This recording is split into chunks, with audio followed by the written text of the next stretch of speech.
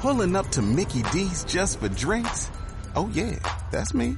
Nothing extra, just perfection and a straw. Coming in hot for the coldest cups on the block. Because there are drinks. Then there are drinks from McDonald's. Mix things up with any size lemonade or sweet tea for $1.49. Perfect with our classic fries. Price and participation may vary. Cannot be combined with any other offer. Ba-da-ba-ba-ba.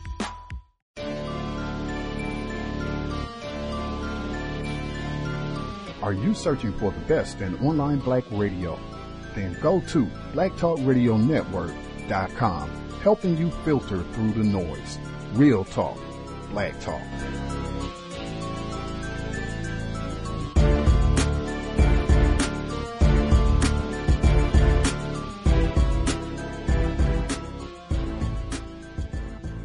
The internet is full of half-truths and all-out lies. We've all seen them, and many people on social media complaining about it.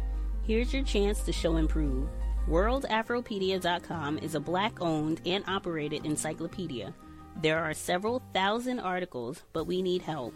We can't uncover all the truth ourselves. So please, join us and become a writer, editor, or blogger for WorldAfropedia.com today. Every little bit counts.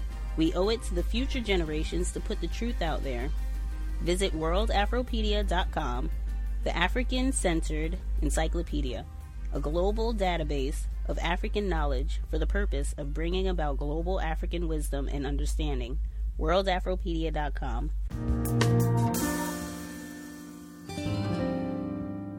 You just popped in a Kanye West Get Right for the Summer workout tape. Dr. Goldstein, what does this study tell us? What it tells us is that if you look across the world, there's consistent evidence that physical activity has the capacity to prevent the onset of depression. Not for everybody, but disproportionately, higher activity leads to lower risk of depression. That's true across different continents, for men and for women, for old and young. And I think what's important to highlight from this study is that it was a combination of 49 prior studies with a total of over 250,000 participants. And so it's unlikely that it's by chance that we're observing this. Do we know why exercise offers this protection from depression? One of the interesting things about exercise is that it has a lot of effects. Biologically, it affects a number of systems in the brain and in the body. Psychologically, it leads to direct benefits in terms of boosts in energy and good feelings. And it also leaves us satisfied after the fact that we've done something good. And finally, it can influence the types of decisions we make about things we do in our life and the people we spend time with. And when you bring all of those things together, I think it explains why there's such a consistent benefit for exercise. Is it something that people can do once they are depressed? Absolutely. I think the main difference from the general population compared to people that have major depression is that for people with major depression, it's less likely that this will be sufficient to reduce their depression entirely. So generally speaking, people think about exercise as an add-on treatment in addition to a psychological or talking-based treatment or a medication. For people who are depressed, it can be hard to get started. Do you have suggestions? It's often hard, and I think some of the barriers are the symptoms themselves. People have an experience of a sense of futility, or they have low energy. But there's also outside barriers that can be modified, and one of those is expectations around what exercise has as its core purpose. And I try to influence people to reduce their emphasis on weight and weight loss, and rather to look at exercise as something that's a long-term investment in health and something that has near-term benefits on their emotional well-being. What would you recommend at an institutional level to get more Canadians moving? I think the responsibilities for increasing physical activity and exercise lie with every Canadian or every person, really. And if you run an organization or are a CEO, then you have the opportunity to have benefits or to enable people to participate in more physical activity, exercises during the workday. But there's also opportunities for people within work teams and as individuals to make decisions about how they spend time on their breaks. An example that I discussed recently was having walking meetings. So if there's a meeting of 4 or less people, oftentimes it doesn't have to be around a computer, and so people could choose to walk They could take stairs when going to different areas of their facility or their building. And when you add that up across the period of time of a year, for example, you're talking about a substantial difference compared to purely sedentary decisions. How important is it for us to be talking about this? I think it's very important because it's one of those topics that there's been a couple of barriers to approaching exercise as medicine. And what I mean by that is, if I told you I have this medication that I'm going to prescribe for you for your depression, the level of rigor that I would have to go through Health Canada before I'm able to prescribe that to you is really remarkable. But when you talk about exercise, it's less commonly been applied in the top quality, double-blinded, randomized trials. And because of that, we don't really have as good knowledge about how to apply exercise as medicine. One of the benefits that could come from that type of research would be to figure out things such as dosing or who benefits from what types of exercise and that sort of question. And so practical advice until we get that information, what would you say to people? I'd say break it down into its component parts.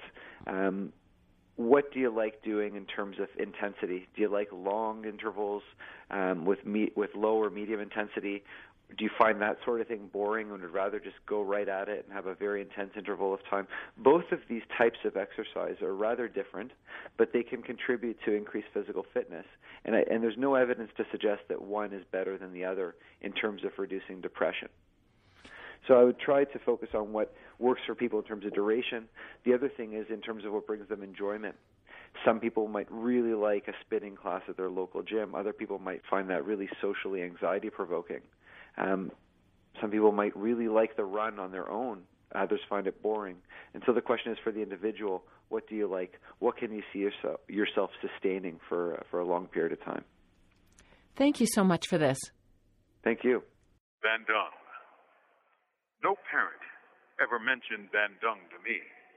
No teacher ever mentioned Van Dung to me. No religious leader has ever mentioned Van Dung to me.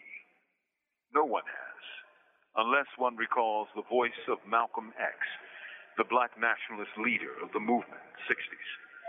Malcolm X, in his recorded speeches, speaks of how America's attack against black life and black rights led to a black revolution around the world. And I think to inspire black people and to convince them that they were not alone, Malcolm spoke of countries from Asia and Africa, newly independent countries, getting together to create a separate, non-aligned body to serve the needs of these newly emergent nations and their peoples, and cultural, economic, and technical affairs. What a surprise to hear of Van Dung again over 50 years later.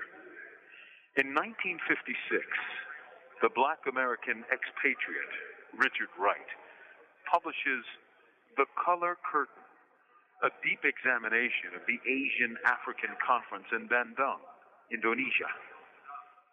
Here we see Wright's allegiance to psychiatry and psychology as a way into one's hidden drives and unspoken motivations.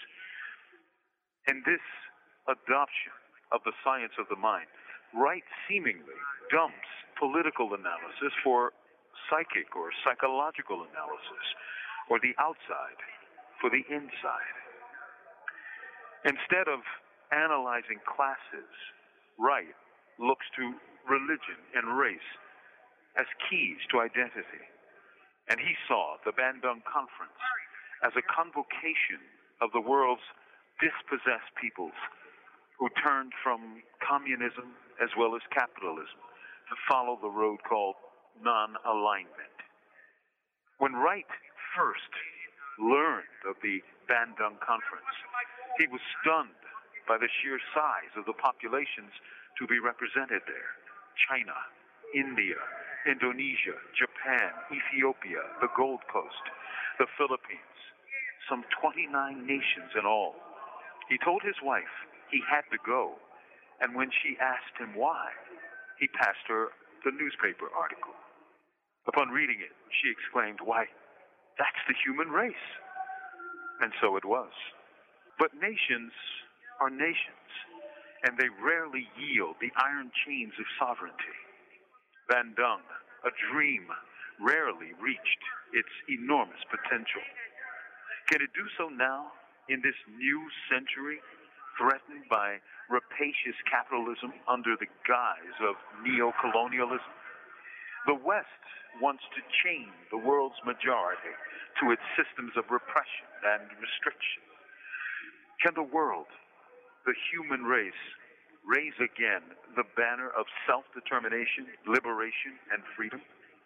Can Van Dung give rise to a new world power based on the overwhelming majority of the world's people?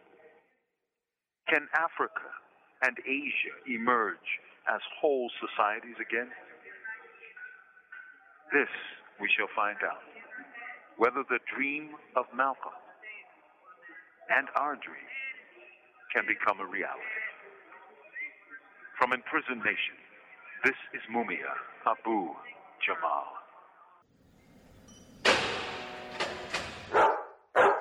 D.C. is well known for its canine culture as dog parks take over the city and rapidly gentrifying neighborhoods, but one story from New York puts anything I've seen in Washington to absolute shame. According to the New York Post, a group known as the Dog Owners of Tribeca basically hijacked the public park for their own purposes and got away with it for an entire decade. These privileged scofflaws decided to start charging annual fees for membership and enforcing 22 whole rules that they had for the park. They even put a lock on the gate that you couldn't get access to unless your dues were up to date. The audacity of this maneuver is almost impossible to overstate. Dog owners tend to take themselves too seriously, we all know this, but to occupy an actual taxpayer-paid facility in order to make your own money from it and exercise power in some weird fiefdom is beyond ridiculous. They claim that the neglect from the city forced their hand to do this, but some members didn't even know the facility wasn't private. It all just proves once again, we don't deserve dogs. I'm Clinton Yates, and that's my take.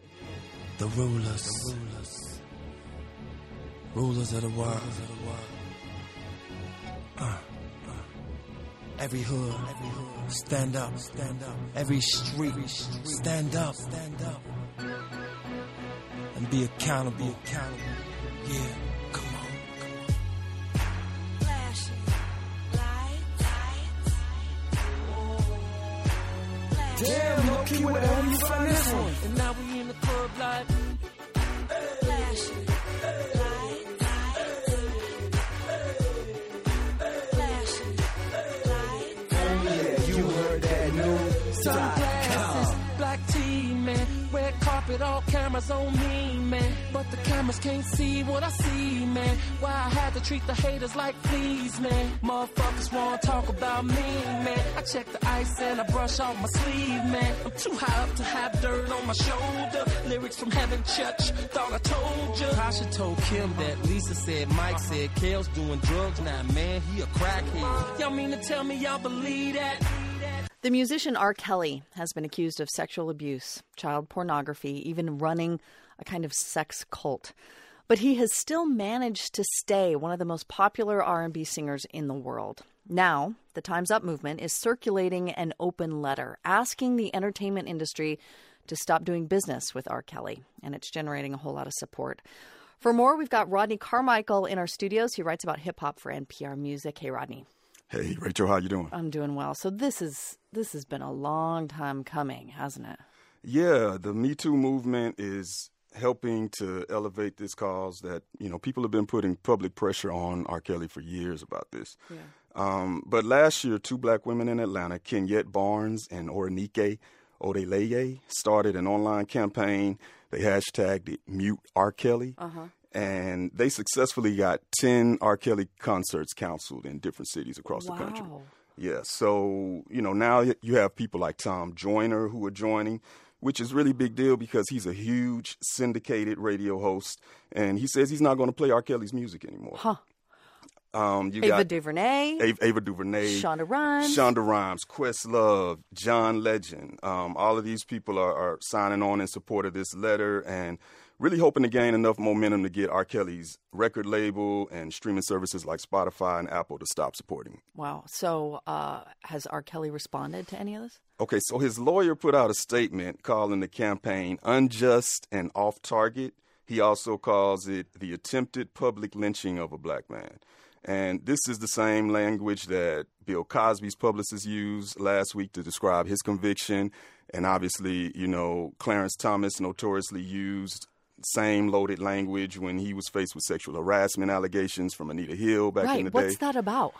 Well, it's not good. It's not the kind of metaphor that should be used in these circumstances. And it really comes at an odd time because just last week, we had a new memorial dedicated in honor of real lynching victims in this country. Right.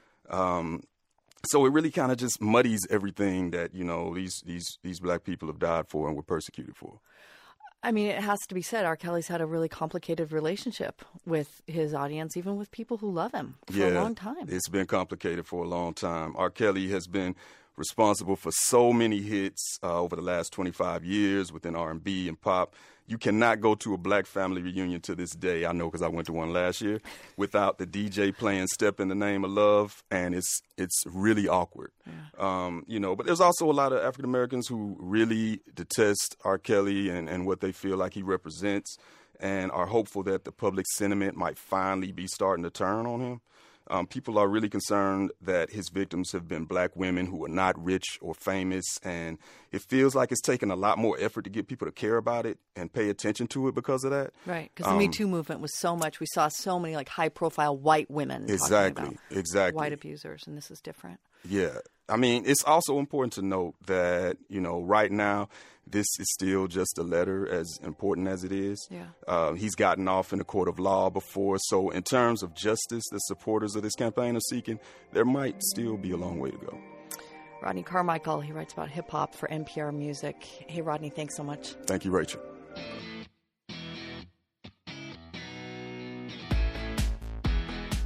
Seattle's a great place to visit because it has, I guess you could say, a little bit of everything, but I like to think of it as a lot of everything. The former foster son of Seattle's ex-mayor, Ed Murray, sued the city today. The suit filed by Jeff Simpson says Murray improperly used his position as mayor to defame him while battling the sex abuse scandal last year. KUOW's Patricia Murphy reports. Ed Murray resigned as mayor of Seattle in September. The lawsuit filed in King County Superior Court says Murray knowingly and recklessly slandered Simpson and other men who came forward to accuse the mayor of sexually abusing them. The suit says Murray and his husband repeatedly said the accusations were the work of right-wing anti-gay activists. It also says Murray called Simpson untrustworthy because of his criminal history. In December, the city agreed to pay accuser Delvin Heckard $150,000 to settle his claim of abuse. Heckard died of an accidental overdose in February. In a statement, the city attorney says the office had yet to review the complaint. Attorneys for Simpson and Murray did not immediately return calls for comment. I'm Patricia Murphy, KUOW News.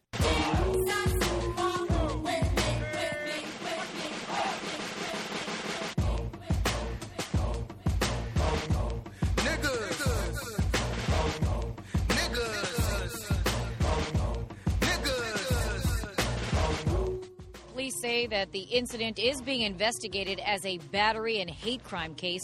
Witnesses, and no doubt the victim, say that they found it very disturbing to hear this man repeatedly call the woman the N-word. We do want to warn you that the video is hard to watch. Now get the out of here and let people move. Who the do you think you are?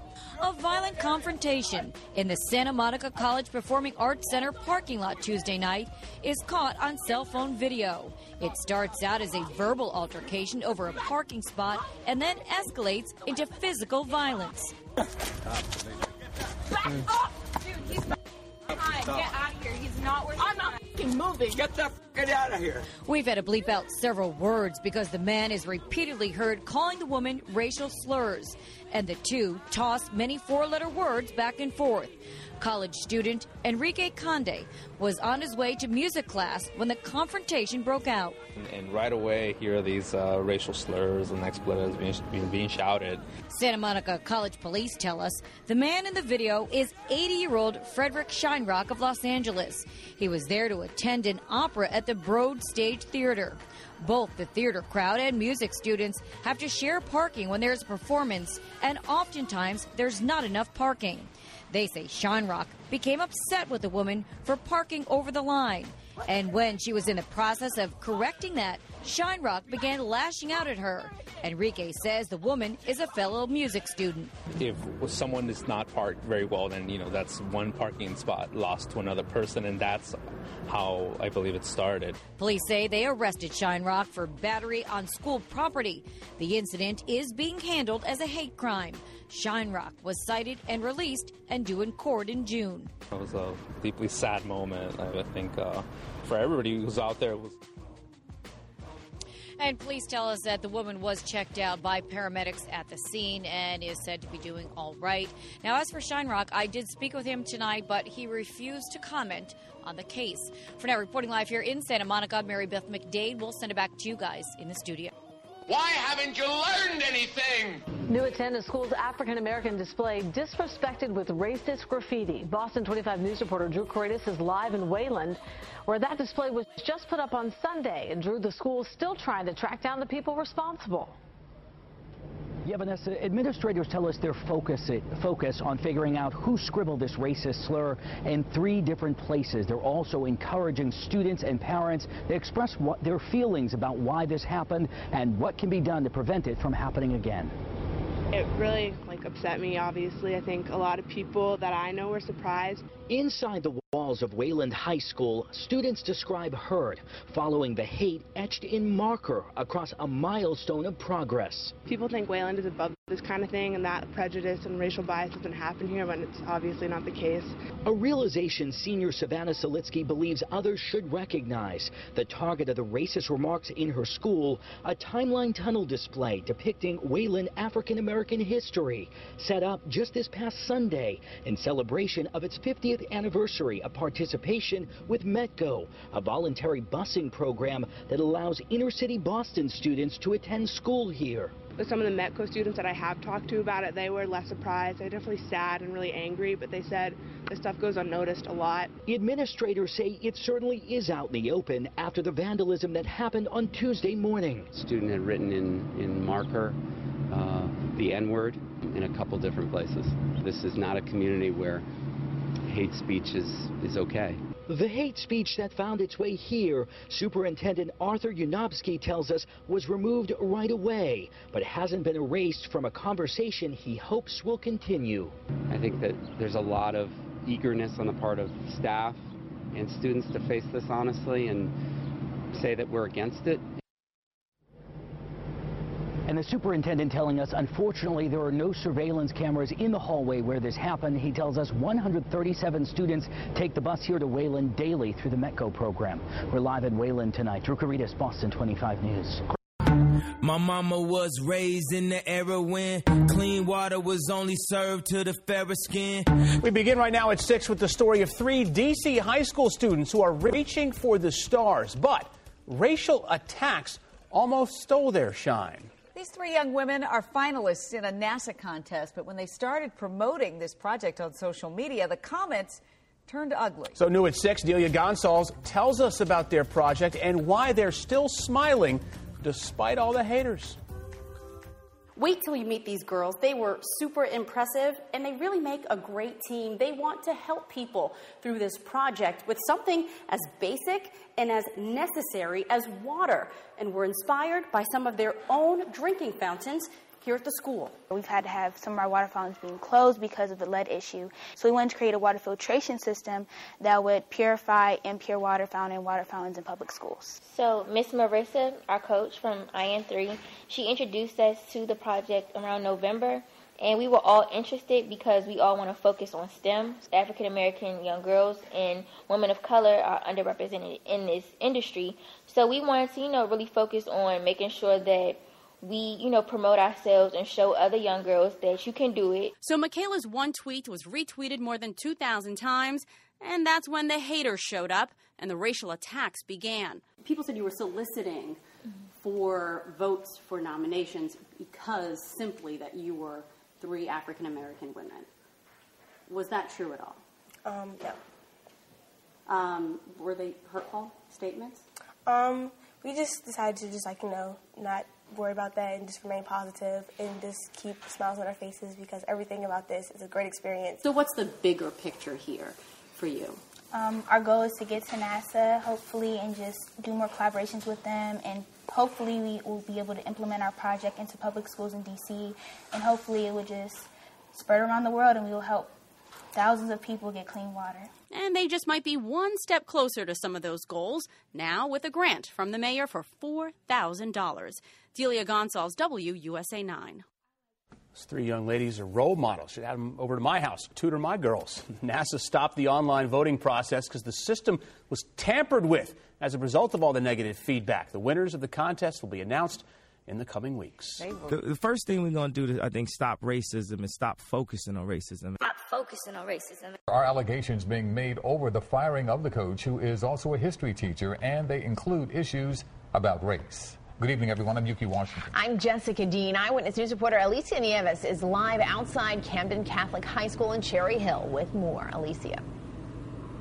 Well, Yuki and Jess, we have been told by the Diocese of Camden that it is looking into allegations that this coach's firing may have been racially motivated. Not by his race, he is a white man, but by the race of some of his players. Controversy at this Catholic high school in South Jersey after the school's head football coach has just been fired. I don't care what they do. I come out here to make a statement for my coach. Players and parents protested today in light of the firing and in light of allegations that the school's administration may have fired Coach Nick Strom over the number of minority players on his team. You need to open your mind up to different things. It could be even your prejudice issues. It may not be all of you, but you need to open your mind up to all the kids that are here, whether it be white, black, any ethnicity that you are. It's just we want to be one community. Camden Catholic High School issued a statement to us today denying the allegations, calling them, quote, baseless. And we did receive a copy of the letter the school issued to the coach for his, quote, non-renewal. It cites issues like a professional dress code violation, wearing sneakers instead of dress shoes, and confronting another teacher in front of students. I think this is all to cover up the fact that they can't say what the problem is. Tyrone Belford is the former high school football coach of Coach Nick Strom, and he's a mentor to him as well. He says the accusations against the school's administration are not baseless, that Coach Strom has confided in him several times over the past year. In one of our conversations, he says it seems the administration is kind of pushing me, about the number of minority students I have coming in here. And he talked to me about several instances where he thought that where some minority students were disciplined and they were expelled or let go from the school. And on one occasion, there was a white student who did something he wasn't. And he, but that's an administration. He has serious concerns. And we spoke to several family members of Nick Strom who say they met with the coach after the protest here earlier today. And they say right now the coach is not really concerned about his career. In the end, he feels he's going to be okay. He is worried about the future of minority students at this school. Live in Cherry Hill, Alicia Nieves, CBS 3 Eyewitness News. All right, Alicia, thank you. Kimberly Minkle has raised 5 boys, but she's never had to deal with anything like this. She's keeping her son Isaiah home from school indefinitely after an incident on Monday. I'm keeping him home because I feel it's unsafe for him to go back to school. Isaiah says he was in class at Cascade Middle School when another student stabbed him in the arm 6 times with a pen. Here and then here. Going through a sweatshirt, breaking the skin, and drawing blood. As a mother, to watch this, it's heartbreaking. Because I just feel scared. I just feel like he's going to threaten me again. Isaiah is on the autism spectrum. He's quiet, shy, and has a hard time expressing himself. He says this all started when the 2 boys were joking around, but things grew ugly when he was called the N-word and others joined in. I felt uncomfortable every time they would say it. Yeah. And then the stabbing happened. Yeah, and the stabbing happened. And then more racial slurs after. Yeah. So this isn't just a one-time thing. The doctor actually was quite shocked. Isaiah was seen by a doctor, and his mom does plan to press charges. She says the boy who assaulted Isaiah is still in school, and administrators have advised both boys to go through racial sensitivity counseling. But Kimberly doesn't think that goes far enough, given the racial tensions in this country and violence in our schools. She's not letting her son return to school until she's convinced he's safe. It starts with a pen one day, it goes to a knife the next day, and then someone brings a gun to school and we have a school shooting. In Cedro Woolley, Eric Wilkinson, King 5 News. Cedra Woolley, superintendent of schools, says the department is taking this situation seriously and will work with the family toward a solution. Meanwhile, the DEA teamed up with the CCA. They try and lock people up. They try and make new slaves. See, that's that probably on prison. Get your peace today. DNA testing kits like 23andMe, it turns out, are more like 23andMe and you and police officers and members of the intelligence community. News that the Golden State Killer suspect was caught by using a genealogy website is thrilling law enforcement officials and alarming privacy advocates who are realizing that people who submit DNA for testing are unwittingly becoming genetic informants. Joining us to talk about this, Ronnie Jackson is stepping down as Trump's physician and other medical headlines. Art Kaplan, Arts of Doctors William F. and Virginia Connolly Mitty Chair and the Director of the Division of Medical Ethics at NYU's Langone Medical Center. He's also the co-host of the Everyday Ethics podcast. Hey there, Art Kaplan.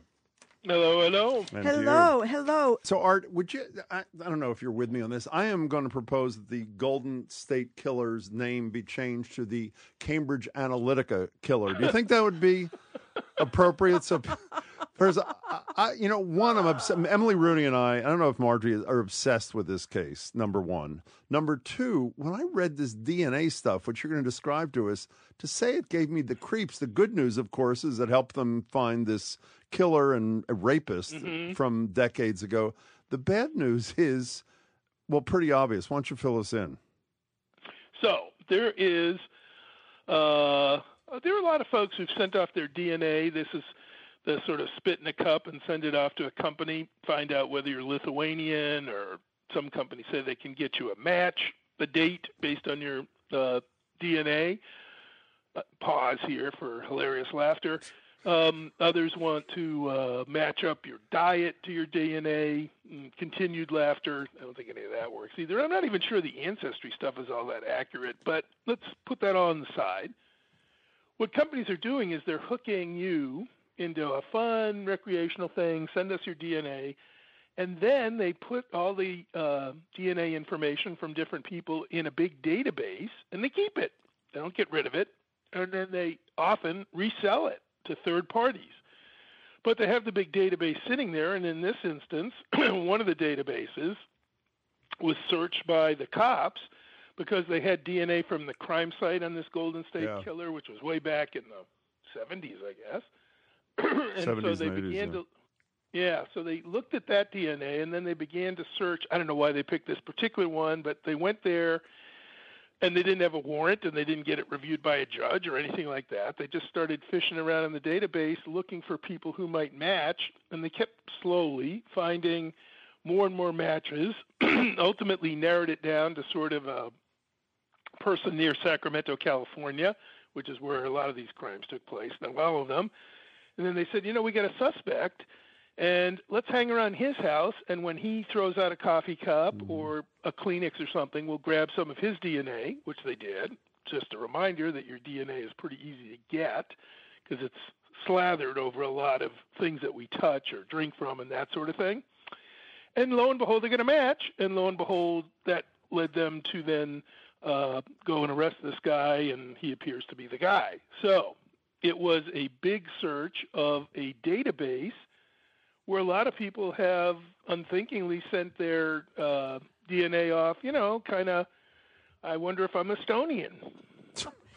Well, how upset? I mean, there are two sides of the story. They wouldn't have found the guy had it not been for this. If you don't want people to be using your DNA, you don't ship it off to some company, and you have no idea what they're going to do with it. Well, if you don't want Donald Trump to be using the data that you put on Facebook, then don't go on Facebook. Exactly. I mean, no, it's not exactly. You should have a certain right to protect your own information. I think it's crazy. We put all this stuff out in the internet, and then we're surprised when somebody finds it and uses it. I mean, I think we have to face reality by the way, here. Just to make the link between Facebook and Cambridge Analytica and all that stuff, why should we be surprised? It's the business model. Yeah, they resell the data. That's true. Yeah. They do.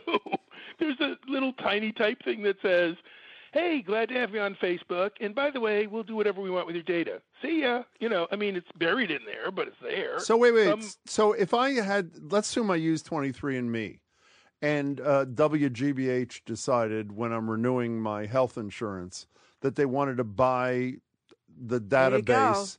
There you go. Could they legally? By the way, they wouldn't. But could they Find legally? the 277 MRIs and say, "Huh, maybe this guy has an issue."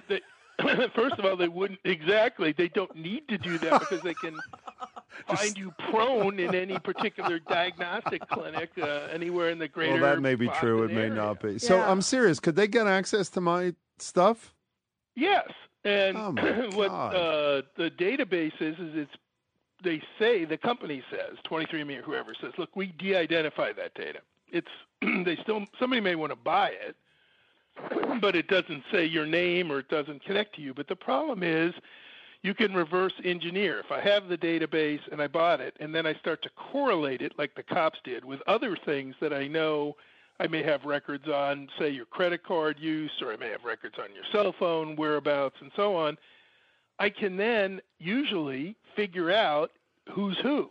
It may take me a while and it takes a little science, but it can be done. So that's the problem. Even if they say we're selling it anonymously, yeah. So here's the other thing. Some people say, well, why don't we put more notice on the DNA things and say, we resell this and it could be accessed by the DA and the Massachusetts State Police and the intelligence services and ICE and who knows. You could do it, but what I think would be better, make more sense, is to say no one can go in those databases without what we did see with Donald Trump and his now admitted lawyer Michael Cohen in the Stormy Daniels affair. Remember, they raided Michael Cohen's apartment or hotel room and apartment and office. Yeah, and they yanked up his records. But what did they have to do to get in there? They needed to go to a federal judge, get a warrant, and then there's a special master who sits around and makes sure that what they're looking at is not protected by attorney-client privilege. That's what you need in the database thing. You need a legal process to get in there. I'm not against finding killers, in fact, with DNA analysis. That's great. Go tell a judge and then have somebody sit there and make sure that what they're looking at doesn't violate any individual's rights. We don't have a procedure. That's what's missing here. Could you talk faster? Because I got to get out of here and cancel my doctor's appointments for the rest of this week. We're talking to our... We have to go back to being Luddites, Jim. I think it's the only way to go. And wipe those microphones down, you two. Wipe those microphones. There's DNA all over those. I said, sorry, Your Honor, if I was too arrogant. That money was staggering. They locked me PC with them trainees and rats. Man, that shit was embarrassing. 23 hours of cell by myself. Man, you couldn't imagine it. They fed me some shit I won't feed to my dog. Man, that shit was the nastiest. Can you imagine me losing my mind? Doing push-up 52 at a time. Do the whole deck just to get through the time, just to get to my son and get back to my mom. Because Poppy keep asking me, where am I at? I told him in jail and I said I'd be back. He said, when you back, can you get me from school? Shit like that dare turn boy. Yeah, what do you guys make of, who's the kid who just got out of prison? And they've been flying him all around. Oh, Meek Mill. Meek Mill. I mean, and even Robert Kraft. I mean, I don't get this. Now, you're not alone. This guy, they're embracing this guy, Robert Kraft. I mean, same guys boycotting, blackballing Colin Kaepernick. These guys are like, coloring up to, I think it's Kaepernick guilt, especially from Kraft. I mean, you're dealing with. You're one of the guys that refuses to sign Kaepernick. When people mention his name in these meetings, as we saw, you just go silent. You act like you didn't hear what Eric Reed had to say. Eric Reed went in there, by the way, wearing a Kaepernick T-shirt over his shirt and tie. Okay, so he wasn't playing, right? Right. So, but obviously they were. So there's as Otis said earlier, that's probably why he's not playing. Well, yeah, why they're not signing him. Right. They saw that T-shirt, they were like, oh hell. Yeah, they're looking at each other like wink, wink, nudge, nudge. Okay, we know it's right. Bob Kraft actually went to visit Meek Mill in prison and said, and I quote, "Amazing young man. I know how I'd feel if I was in the situation he's in. Right. He is." And then he said, every time I see him, I just come away more impressed. He's very intelligent. It makes it clear to me that we have to do something with criminal justice reform, end quote. That's Bob Kraft's statement. However, signing Colin Kaepernick, nothing was said in that room with players and owners. And don't get me wrong, Meek Mill, I'm glad he's out. Right. No question about it. He, the system. He was one of those guys who was done wrong by the system. He had a gun charge when he was 19. Got probation for 10 years, so they keep you in the system. He's now 30, and now he commits a small crime, and they try to put him back in there for a number of years. Right. But there's but there's a hashtag out. The hashtag used to be Free Meek, and now there's a hashtag Free Them All. So I'm free them all. You know what I'm saying? Right. Like, it's not just about Meek Mill. There's so many more guys that go through stuff like this, and like you said, it's just funny to see these rich white owners, gather, crowd around Meek Mill and act like they're trying to help somebody out. When flying them to all the games, right? Flying, pick him up. It was like a movie. It was like fly him to the it was like Sixers a mob game. It was like a mob movie or something. Yeah. Like they pick him up from jail and fly him to the game. You sit in front row. Yeah. Like are you serious? Meek Mill has and meanwhile, Kaepernick can't get a tryout. I say fuck the police. That's how I treat them. We bought our way out of jail, but we can't buy freedom. So Stephen Clark, as you may remember, was fatally shot and killed by Sacramento police officers. And even though he was not armed, there are some conflicting videos and evidence that suggest that this may have been unnecessary for other reasons as well. Now, there are contradicting reports on how many shots Stephen Clark was hit with, as well as where those shots entered his body. Now, the Sacramento coroner's report states that Clark was hit 3 times in the back and 7 times total, but the Clark family actually hired an independent investigator who states that the total number of shots was actually 8, and 6 of those shots were fired on his back. Now, this is important because the difference in opinion here has a lot to bear on any future case, and the Clark family is expected to file a civil suit. Now, I want you to take a look at some of the graphics here to illustrate where the shots may have been. Now, it's hard to tell from this, but one of the things that has happened more recently is that the private investigator released a photograph. We won't release the photograph due to its graphic nature, but he stated this of the photo. Experts may have different opinions, but a picture is a picture. A picture does not have an opinion. Yeah, they're saying essentially, look, I don't care what these bought and paid for coroners are saying, who are trying to support a certain narrative. In this case, the argument goes, right, that it's supporting a law enforcement narrative. So that would mean that most of the shots are in the front, right? The more shots that are in the back, the more law enforcement is on thin ice. It's like, why did you shoot a guy who's running away from you? Right. In other words, there's no threat to you if he's running away from you, is the thinking. So in essence, that's why that the private investigator released those photos, that they're damning. The cops keep the narrative going about how there's a threat to their lives, and that's really and really that's what's underpinning the whole law enforcement story. Well, what should tell you a lot is the way that the police story continues to change consistently. So that's always the question, which is whose story is remaining consistent and whose story changes. And we've already seen this multiple times, the fact that the police have, in different cities, like most recently in Brooklyn, have been charged with lying about finding a gun in an apartment. And then last year, there's a whole series of investigations around cops planting fake evidence in traffic stops that were caught on tape. So this is not too inconsistent with how law enforcement has treated mostly black folks. And it should be said that Dr. Bennett Amalu, and we've talked about this before concerning the Stephon Clark case, comes from very reputable background, a very reputable background. He was the pathologist who was able to identify the brain injuries that led to the brain injuries in NFL players that led to a huge investigation and even a big Hollywood film around this topic. So his story has stayed the same. And I hope that the press isn't won over with the consistently morphing story of the police department. And, Malu said some really interesting things, which was that the coroners did not take the spinal cord out, which would have been necessary. It would have been tricky, but it would have been necessary to really assess the damages to the body.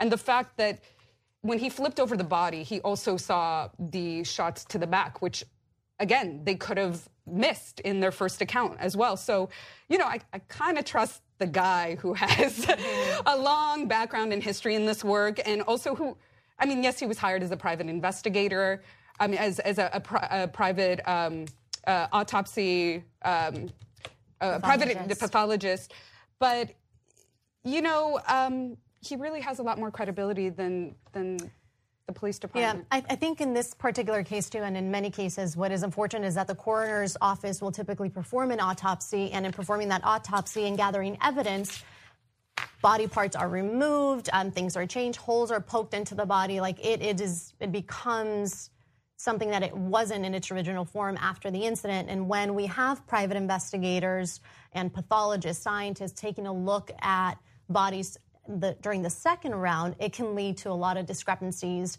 and perhaps errors. So that makes it a bit complicated. I think that that's something that will definitely be discussed more. But I think you're right that the narrative here is what's important. And regardless of whether it was 3 shots or 6 shots in the back, I think when we look at the footage, it's clear that some of this violence may have been completely unnecessary. And the DA there has a lot of questions about her reluctance to bring forth a prosecution. She has a lot of law enforcement money flowing into her campaign.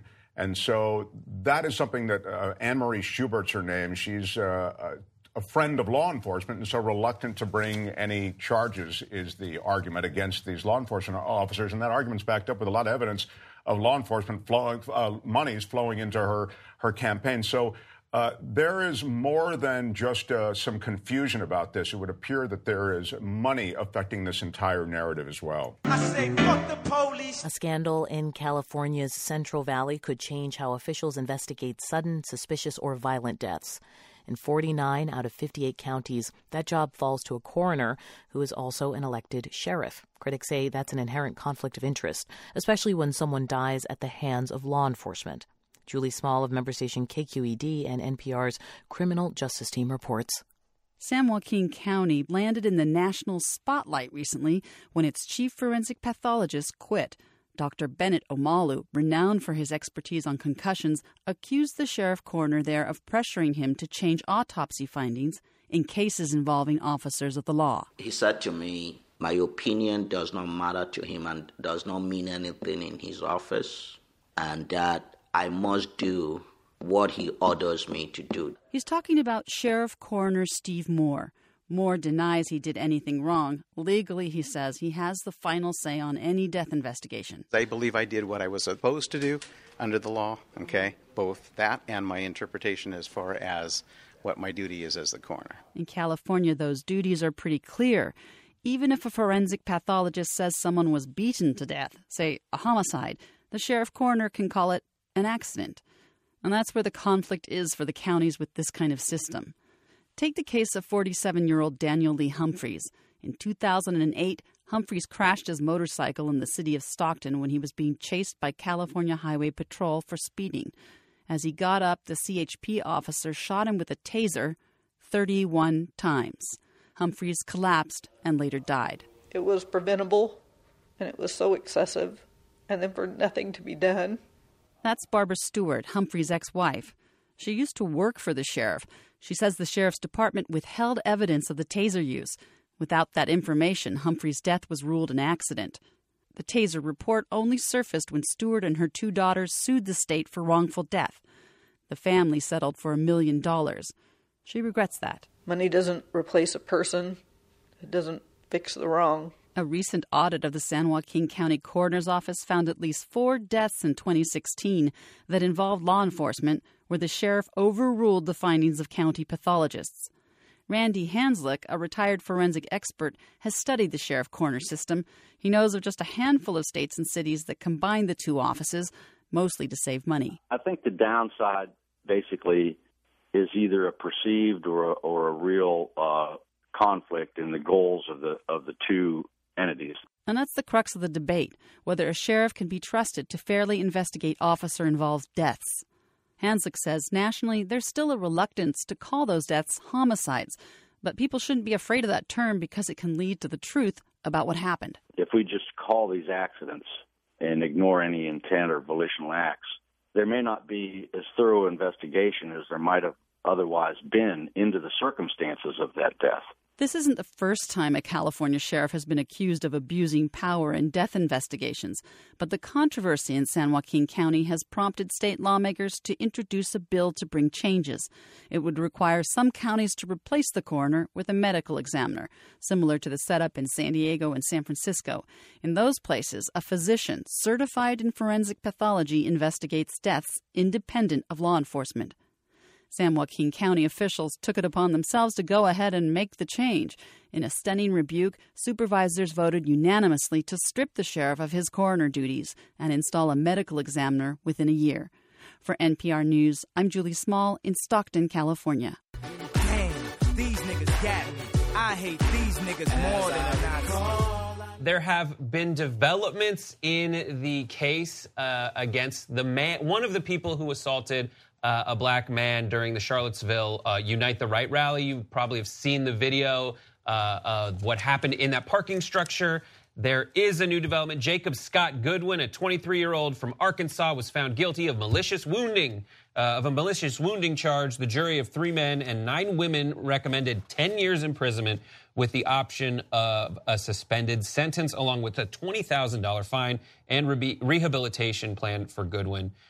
His sentence will be set by a judge on August 23rd. For those of you who don't remember, here's a tweet from that moment. This is the image that really was indelible. There are multiple people who were assaulting him. The man's name is DeAndre Harris. He's 20 years old, former special ed teacher who was at the event and got caught up in all the things. And one of the men who beat him up is going to go to jail. What do you guys think? Good. It's not any more nuanced than right, that. exactly. Like, what else do you say to this? Good. It was premeditated. He showed up to the protest fully guarded, ready to do battle. So it wasn't like he was caught off guard, that he was, taken by surprise. This person came to do business of harm to other people there. So again, I can't be any more nuanced than good. That's the screwing you did, the screwing you get for the screwing you did. Yeah. Yeah, it's all. You're exactly right. He's in militia gear, and he was ready to ride, and that was a good night out for him. He got his shot, and it was it's nauseating. So yeah, that the justice system was able to come to some kind of moderately satisfying conclusion on this. Right. I mean, you wish it wouldn't have happened. That's why I'm being halting about it, because why did this thing happen? But is it weird that I'm thinking? I see so many incidents of violence where the person doesn't even get charges. Yes, a lot of the times it's police officers, but nothing ends up happening. Now you're actually seeing some justice get done, period. You're seeing it because there's video of it. I think if this had not had video accompanying it, you wouldn't see justice done. Right. We don't have a graphic for this, but I did pull a quote from the Washington Post article about the actual process of justice getting meted out. They said the jury watched multiple videos of the attack from different vantage points, showing Goodwin hitting Harris with a shield and kicking him while he was on the ground. Other men joined in, hitting Harris with a board and a large pole. When Harris managed to get up, they yelled obscenities at him, telling him, "Get out." And when you watch the video, I just remember seeing there are so many people around here who aren't participating, but there were like 4 or 5 other cameras in every shot you see, people getting up there, and you're thinking if there's no justice wrought out as a result of this, where are we going to find it? So sure. I'm glad it happened. There is more. The other people who were involved in the beating, it has been reported a trial for another man charged in the Harris attack, Alex Michael Ramos of Georgia, is set to begin Wednesday. The trial for the other 2, Tyler Watkins Davis and Florida, and Daniel Borden of Ohio, will begin this summer. By the way, DeAndre Harris was actually arrested. The guy who was beaten was himself actually arrested and put through the legal process for after being arrested. He was kind of the trial. He was acquitted already. So the process of justice continues for the other people, but his has already been opened and shut very quickly. And this was one of those things where they didn't know who it was. They just had the videos. And it took from August when this went down to October for a warrant to be issued for the arrest of the individuals involved. Strange fruit hanging from the poplar trees. May I be heard? Yes, sir. Hey, peace, Gus. Can I please do 5-10 seconds of silence for the brothers in Oklahoma City that was murdered and in a pond? Can I do 5 seconds for them, brothers? And just in memory of them. Are new and disturbing details about what happened to 2 more murder victims after they were shot and killed. Court documents reveal their bodies were dismembered at an Oklahoma City property. News 9's Christy Lewis spoke with family today. She's live on the story at the Oklahoma County Courthouse tonight. Christy? Kelly, the search warrants filed here show the long list of items police found at that property, including multiple kinds of saws and cleaning supplies. For the last 2 weeks, 2 families have been hurting. Alizé was loved, very much so. Along with those close to 21-year-old Alizé Smith and 21-year-old Jerron Moreland. Court documents say they were shot and killed in a van outside of this crest at 12th and Eastern in Moore on April 14th. According to an affidavit, 16-year-old Brett Bottler pulled the trigger, and his brother, Kevin Garcia Bottler, sped out of the parking lot to this OKC property, where Johnny Barker helped sink the bodies in a pond. When police located them days later, it was found the bodies had been dismembered. I will not get to see my only son ever again. Not only was he taken, I cannot even bury him the proper way. Alizé's mother has her own thoughts about the motive. A hate crime and awful, and those people are murderers. District Attorney Greg Mashburn says his office looked into the possibility of this being a hate crime, and he says the investigation showed the victims of the homicide were attempting to rob the suspects when the shooting occurred. Therefore, it was determined that the motive was not race-related. Meantime, both Bottlers are behind bars, along with Barker, also facing charges connected to the case. They absolutely do not have the right to walk outside of those bars, ever. And they will burn in hell for what they done. Now, the Cleveland County DA has also filed a charge against the suspect's mother in connection to this case. Live on the scene on the story, Christy Lewis, News. God show me the way. The devil's trying to break me down. The only thing that I pray is that my feet don't fail me now. Well, we spend the rest of the hour looking at the life and legacy of the founder of Black liberation theology, Reverend Dr. James Cone. Starting in the 1960s, he argued for racial justice and interpreted the Christian gospel from the experience of the oppressed. He said he was inspired by Reverend Dr. Martin Luther King Jr., who gave black theology its Christian identity, and Malcolm X, who gave black theology its black identity. Dr. Cone died Saturday at the age of 81. This is part of an address he gave in 1971 at the University of Richmond. There can be no reconciliation with masters as long as they are masters. No reconciliation as long as men are in prison. There can be no communication between the masters and the slaves until masters no longer exist as masters, are no longer present as masters. The Christian task is to rebel against all masters, destroying their pretensions to authority and ridiculing the symbols of power. However, it must be remembered that oppressors never take kindly to those who question their authority. They do not like thugs and bums, people who disregard their power, and they will try to silence them any way they can. But if we believe that our humanity transcends them and is not dependent upon their goodwill, then we can fight against them, even though it may mean death. That was Dr. James C.O.W.S. speaking in 1971, and correction, he died at the age of 79. His groundbreaking books include Black Theology and Black Power, published in 1969, A Black Theology of Liberation, published in 1970, Martin and Malcolm and America, A Dream or a Nightmare, and The God of the Oppressed, and as well as The Cross and the Lynching Tree, which he published in 2011. He had also just completed a forthcoming memoir titled Said I Wasn't Gonna Tell Nobody. This is Dr. James C.O.W.S. speaking at Union Theological Seminary in 2016. If I were going to write an authentic black liberation theology, I had to let the suffering of black people speak in and through my theology.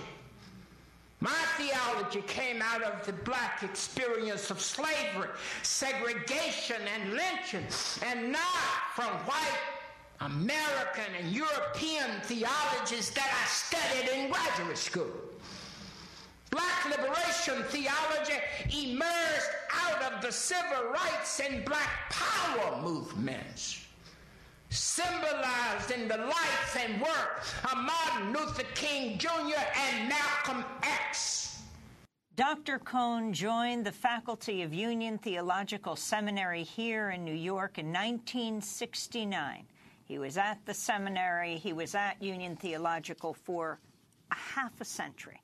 He was named the Bill and Judith Moyers Distinguished Professor of Systematic Theology in 2017.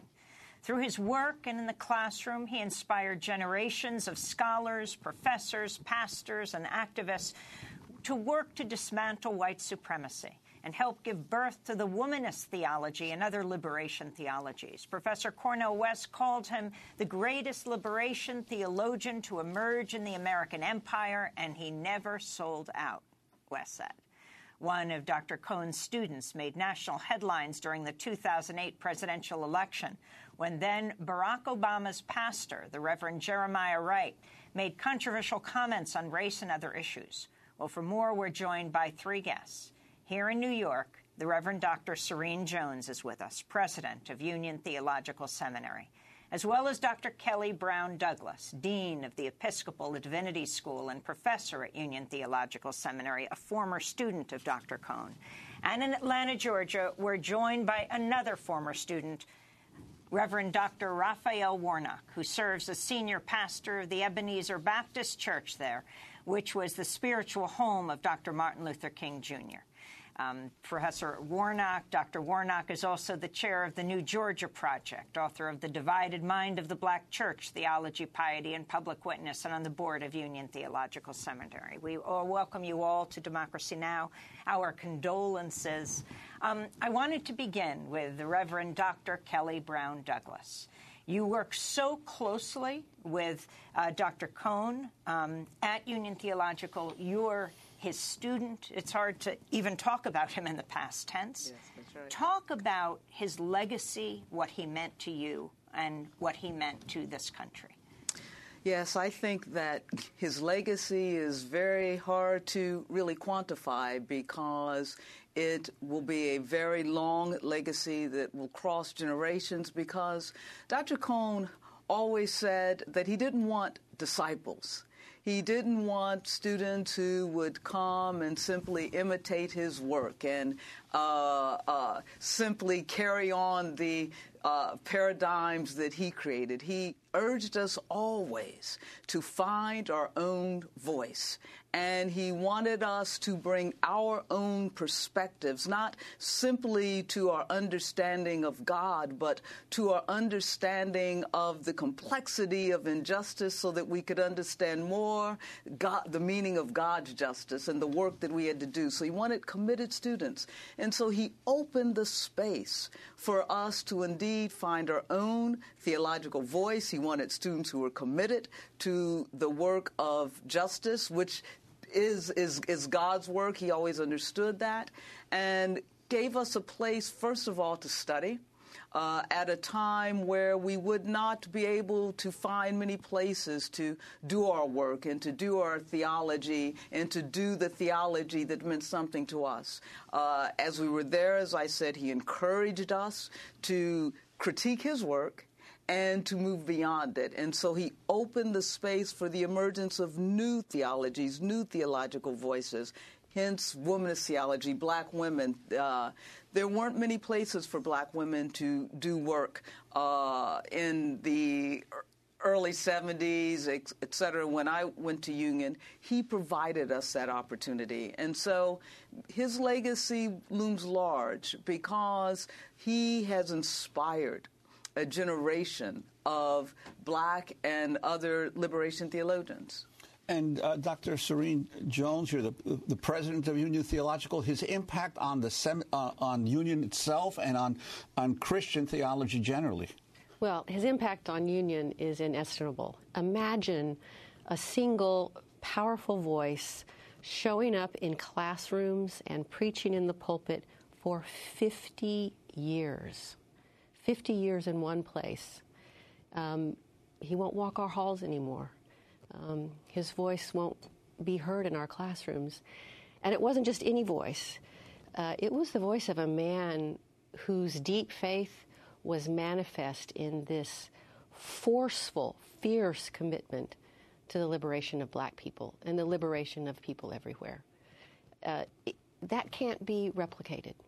But as Dr. Douglas said, for Jim, the best replication was for new generations of students to find that commitment to speaking on behalf and with and in solidarity beside the oppressed of the world in the face of grave injustice.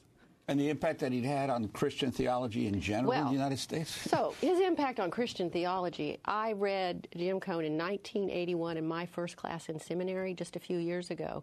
It was the first theological book I read in seminary, and here I was reading a man who, in a sense, sent a torpedo right at the heart of the whiteness of Christian theology as it had been manifest in churches in the United States since the beginning, and supported chattel slavery and Jim Crow, and he said no.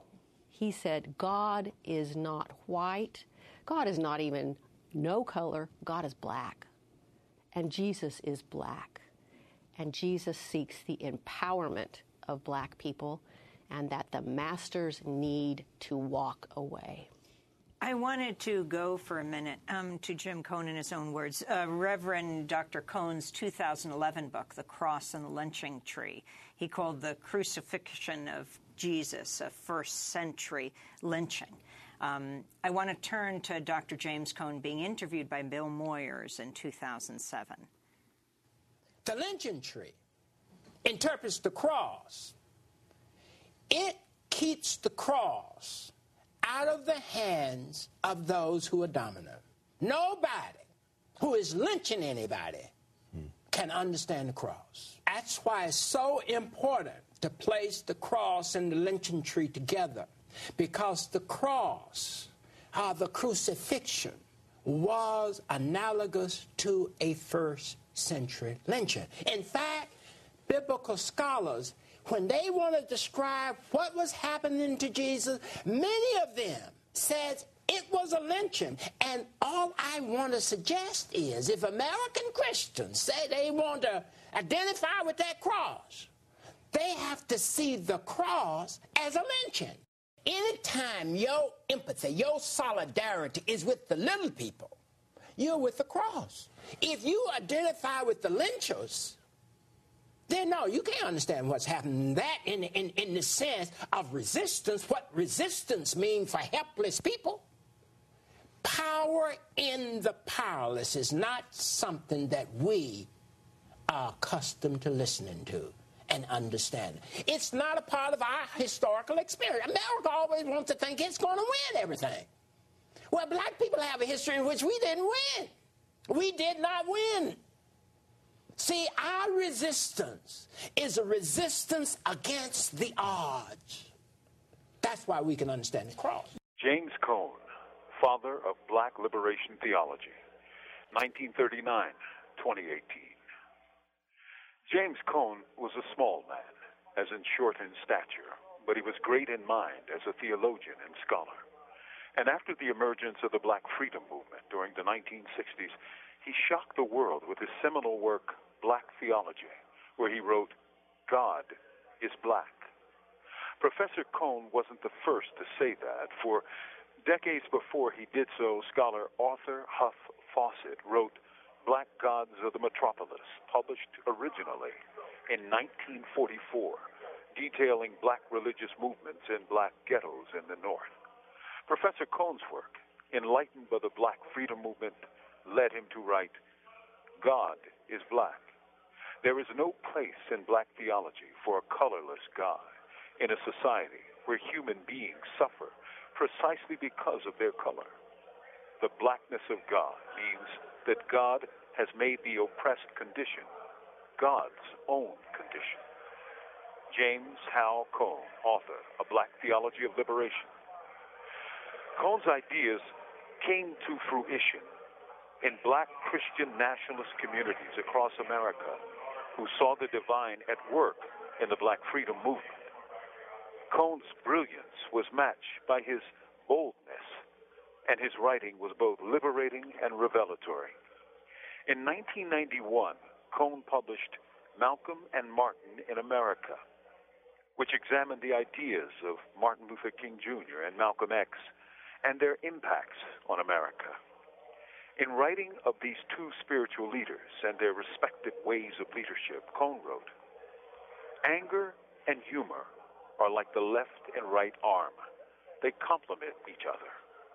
Anger empowers the poor to declare their uncompromising opposition to oppression, and humor prevents them from being consumed by their fury.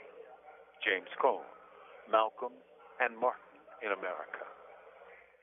James H. Cohn, born in Fordyce, Arkansas, 1939, returns to his ancestors after a shimmering career as a black scholar. From Imprisoned Nation, this is Mumia Abu Jamal.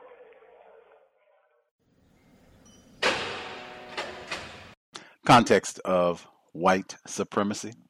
Gus T. Renegade in for another broadcast, hopefully to share constructive information on the system of white supremacy. Today's date, Saturday, May 5th, 2018. So I have been told. This is our weekly compensatory call-in. Dial in if you have thoughts, commentary on any of the news clips that we just heard. If you have suggestions about replacing white supremacy with justice, the number 641-715-3640.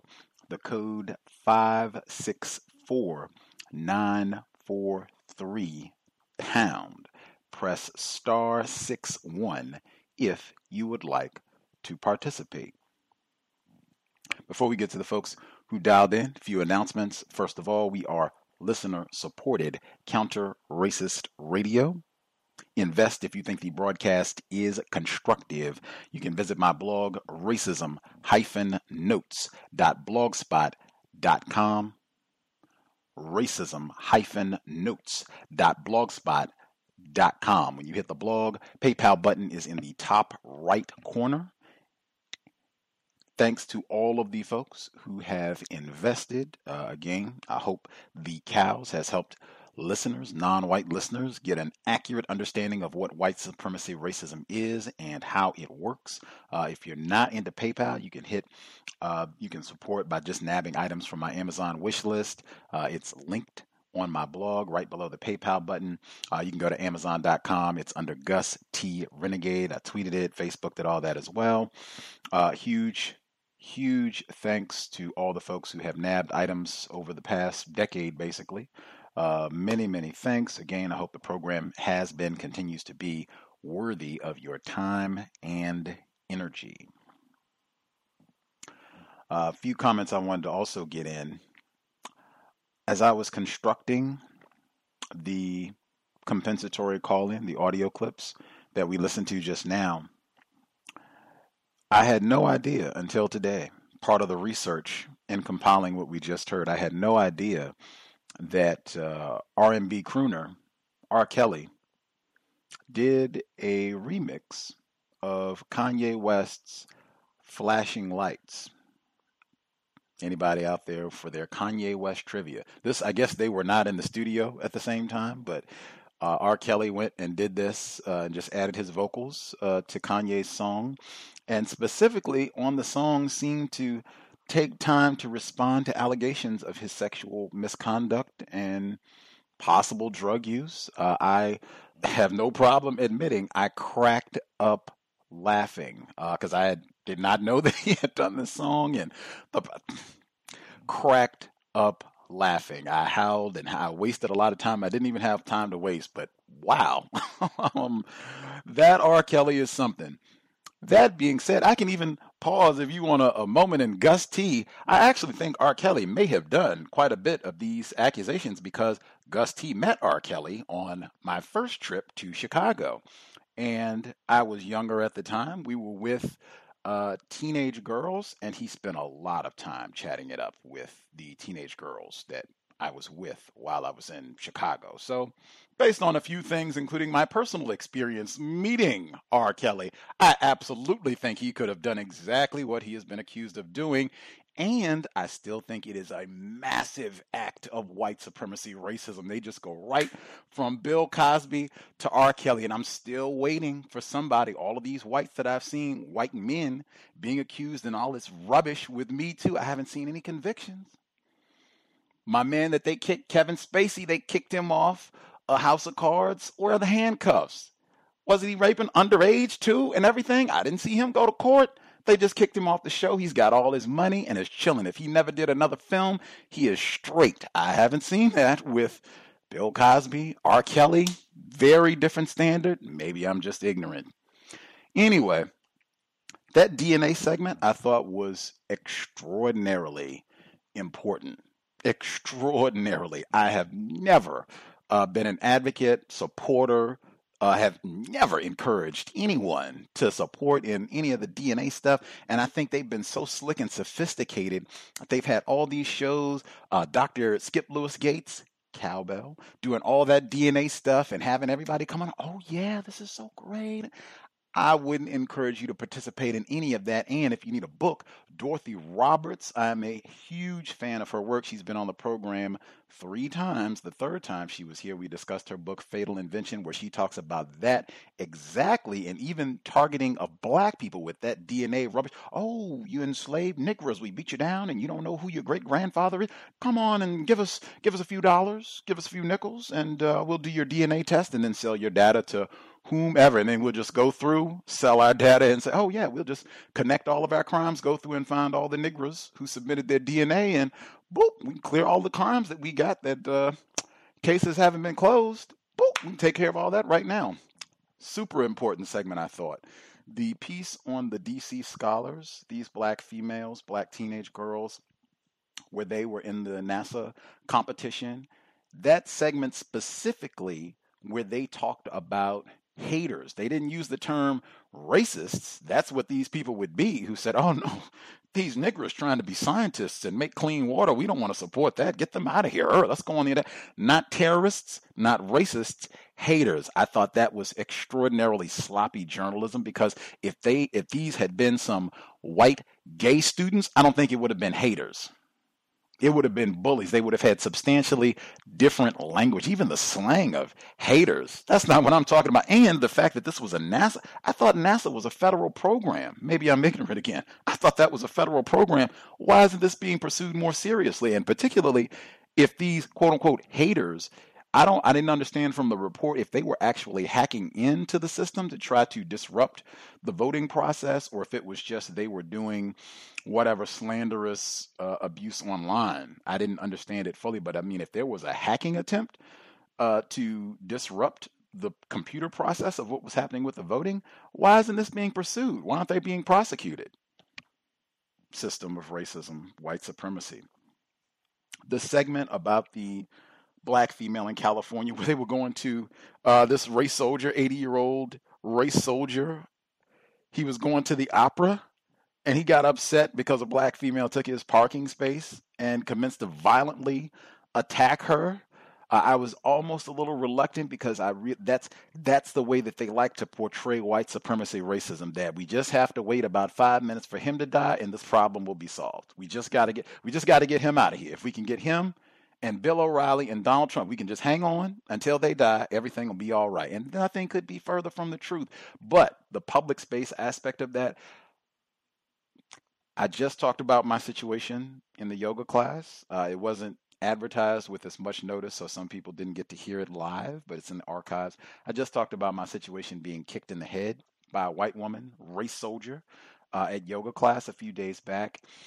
And I said during that broadcast, it's really important in terms of us victims of white supremacy being alert, mindful, because I think there are going to be more of these types of incidents, unfortunately. And even an 80-year-old over something that simple, a parking space, an 80-year-old with a cane, he's about 2 steps from, not being on the planet in his current form anymore, and he's ready to battle a black female over a parking space. I mean, that's what we have, and that's why I encouraged, I'm of the opinion, exit. That's one, if they got security, go get security. Try to get out of those situations as quick as possible. Again, whites, they rally. Any of those situations. I talked about in my situation, a random white stranger could see that.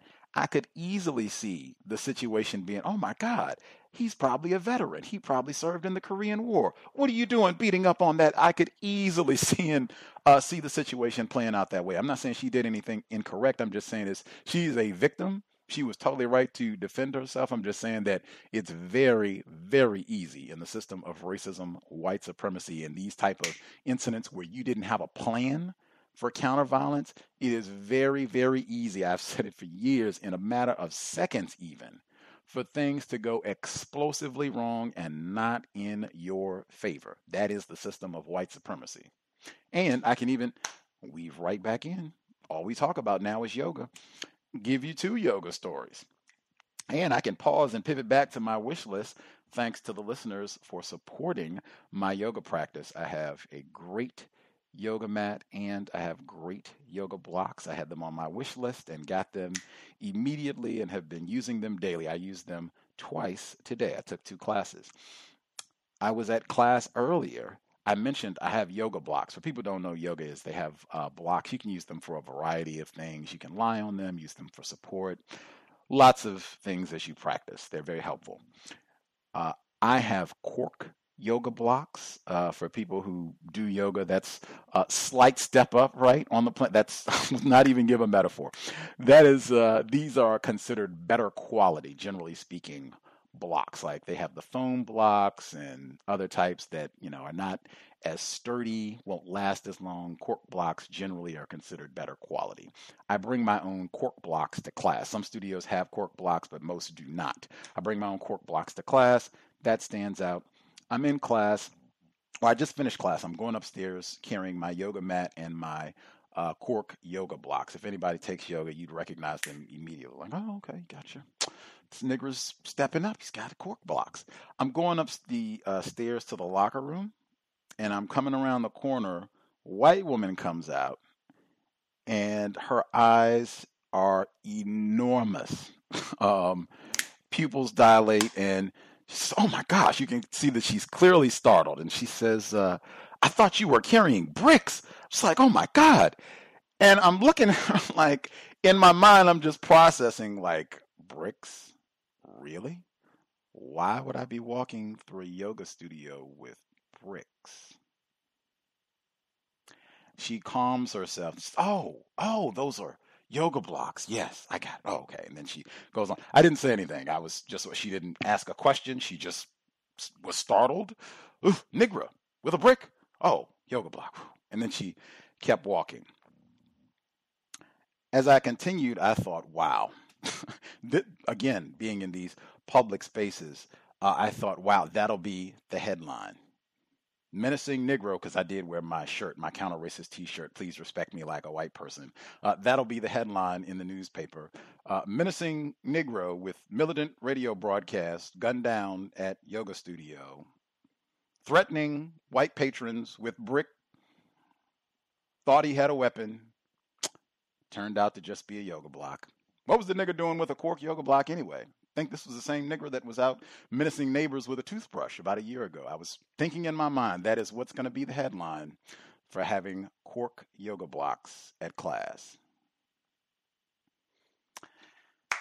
Anyway, again, just be cautious in public spaces. Things can get bad quickly. If you're a black person, you're about 5 seconds from being accused of something anyway. So just be mindful. That's unfortunate that we have to exist this way, but that is the system of white supremacy, racism.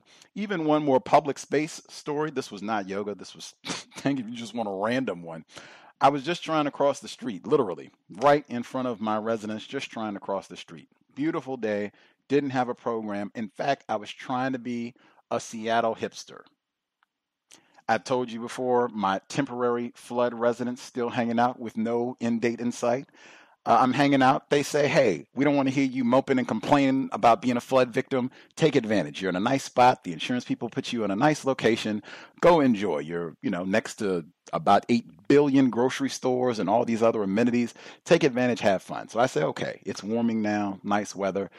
There are about 5 parks within a 10-block radius of my residence. Might even be smaller radius than that. At least 5 parks that I know of. I say I'll take a stroll and visit some of the parks.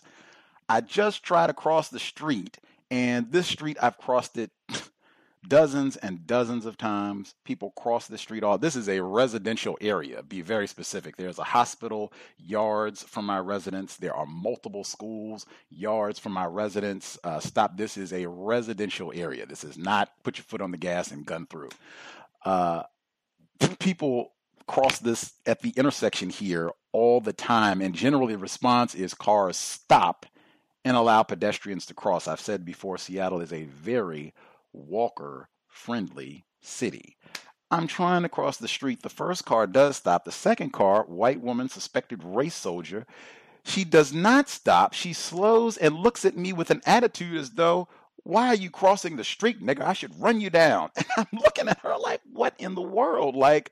I'm just trying to cross the street. She gives me a nasty look, drives around me as opposed to stopping, and speeds off as it looks like she's saying, probably cursing me in her vehicle. I'm stunned, being victimized, terrorized. I turn, the woman behind me looks like, yeah, nigga, move. And she just drives off. She doesn't say nigga, but she just looks angry and drives off. And I'm like, wow, crossing the street? Did I do something wrong crossing the street? Woo, just trying to go out to enjoy a little sunshine in the park. Huge reason why I'm curmudgeon, misanthrope. I don't go out. I don't hang out. Let me just see if I can get to my yoga class and not be terrorized, molested, and get back safely. That is about as much as I'm looking to do. I get safely across the street. I'm still traumatized from all this. I take about 10 steps, and I'm just like, this is the system of white supremacy.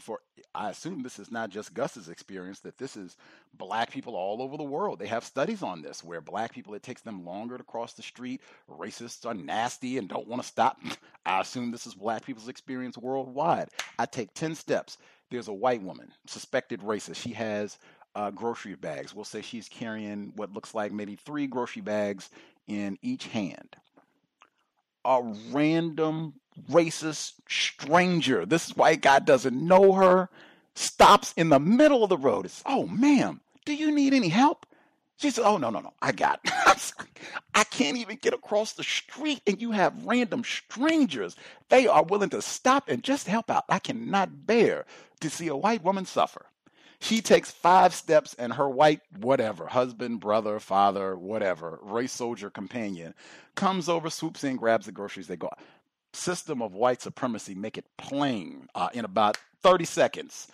You had better hope and pray whites allow you to cross the street while they are looking to help and be great citizens and help out any random white stranger at all. No inconvenience, no problem. Don't want to see a fellow member of the race suffer. Last thing I will get in, metaphors. This broadcast, I ask specifically about those metaphors. The tacky NPR Rachel Martin in that segment about R. Kelly. What's that metaphor about? This is I was furious when Ivy talks about being furious. I wasn't angry like, oh, I'm gonna shut it off, but wow, I cannot believe the audacity of a white woman to act like, oh, I don't know what all this lynching is about. I'll have to get a black person to explain it. For me, no, to say, oh, well, I'm just doing my job as a journalist and we brought him here as the quote unquote expert. Absolutely not. Any format where a white person is talking where they get to pretend that they're ignorant and they don't know about the history of lynching and why a black person, Bill Cosby, Clarence Thomas, R. Kelly, anybody you want to insert name, anybody would have questions about being accused of sexual misconduct. And if you need additional literature, Picking Cotton, I've talked about that book many times over the year, written by Matthew Cotton, who was falsely convicted of rape, later exonerated after he spent a decade in prison unjustly, over a decade actually, unjustly. Was exonerated and then turned around and wrote a book with his the white woman who falsely identified him and had him in prison for so long. They wrote a book together. That's a great one. Dr. Curry has talked about this on the program before and cited excellent research about the numbers of black males who are falsely convicted for rape and all the time that they spend in greater confinement. Vox did a great report where they said, judging from exonerations, a black prisoner serving time for sexual assault is 3.5 times more likely to be innocent than a white sexual assault convict. The major cause for this huge racial disparity appears to be the high danger of mistaken eyewitness identification by white victims in violent crimes with black assailants. And I would just say racism, white supremacy, but lots of literature. We've talked about that before, and I just thought that was really and then they had the black male speaker in that NPR segment on R. Kelly. He came back and says, yeah, when they make this accusation, Bill Cosby's attorney or his wife, when they say that this is some sort of high-tech lynching, it muddies everything. They come back and then they interrogate the one metaphor and then come back and give another metaphor that, in my opinion, reinforces the system of white supremacy. It muddies everything. Again, anything that is associating darkness, blackness with something bad, something vile, something incorrect, with a lack of understanding, because they say niggers don't know anything. Muddied, darkened, we don't understand. Now we don't have clarity about what's happening with these cases. The reason we don't have clarity is the system of racism, white supremacy. Make it plain. No metaphors for the broadcast if we could be explicit with what we want to say. Racists have done a great job spreading confusion just like that. With metaphors, they do this on a regular basis. Also, they frequently will compare two entities and say these are identical, exact same thing. And often that's not the case at all. We victims, we've been exposed to this conduct for centuries. And many of us, Gus T included, we are still learning. Sometimes we have not come to conclusions on specific topics, and so we don't have logic to articulate our views. Sometimes we'll substitute a metaphor in its place, and often it makes things way worse. It adds confusion. If we could just be explicit, direct, and take a moment to think about what it is we want to say so that we are not just inserting a metaphor. I will prompt about that. Thank you kindly. We could take 5 minutes to share whatever thoughts, observations you have. That would be great. That'll give everyone a chance to speak at least once. Once everyone's spoken one time, we should have time for folks to make additional comments or questions. If you are in a noisy environment, if you could use your mute button, that would be super appreciated. We do not need to hear all of the random sound ambiance that you have. If you have the TV on or other people in the environment talking, just make your commentary, and then if you can mute your line, that would preserve the quality of the broadcast and we won't have to fight over any distortion. Much obliged. With that, we'll go ahead and get to the folks who dialed in. First few folks, number again, 641-715-3640. The code 564943 £3. Press star 61 if you would like to participate. First few folks who dialed in with a hand up, line should be open. Proceed.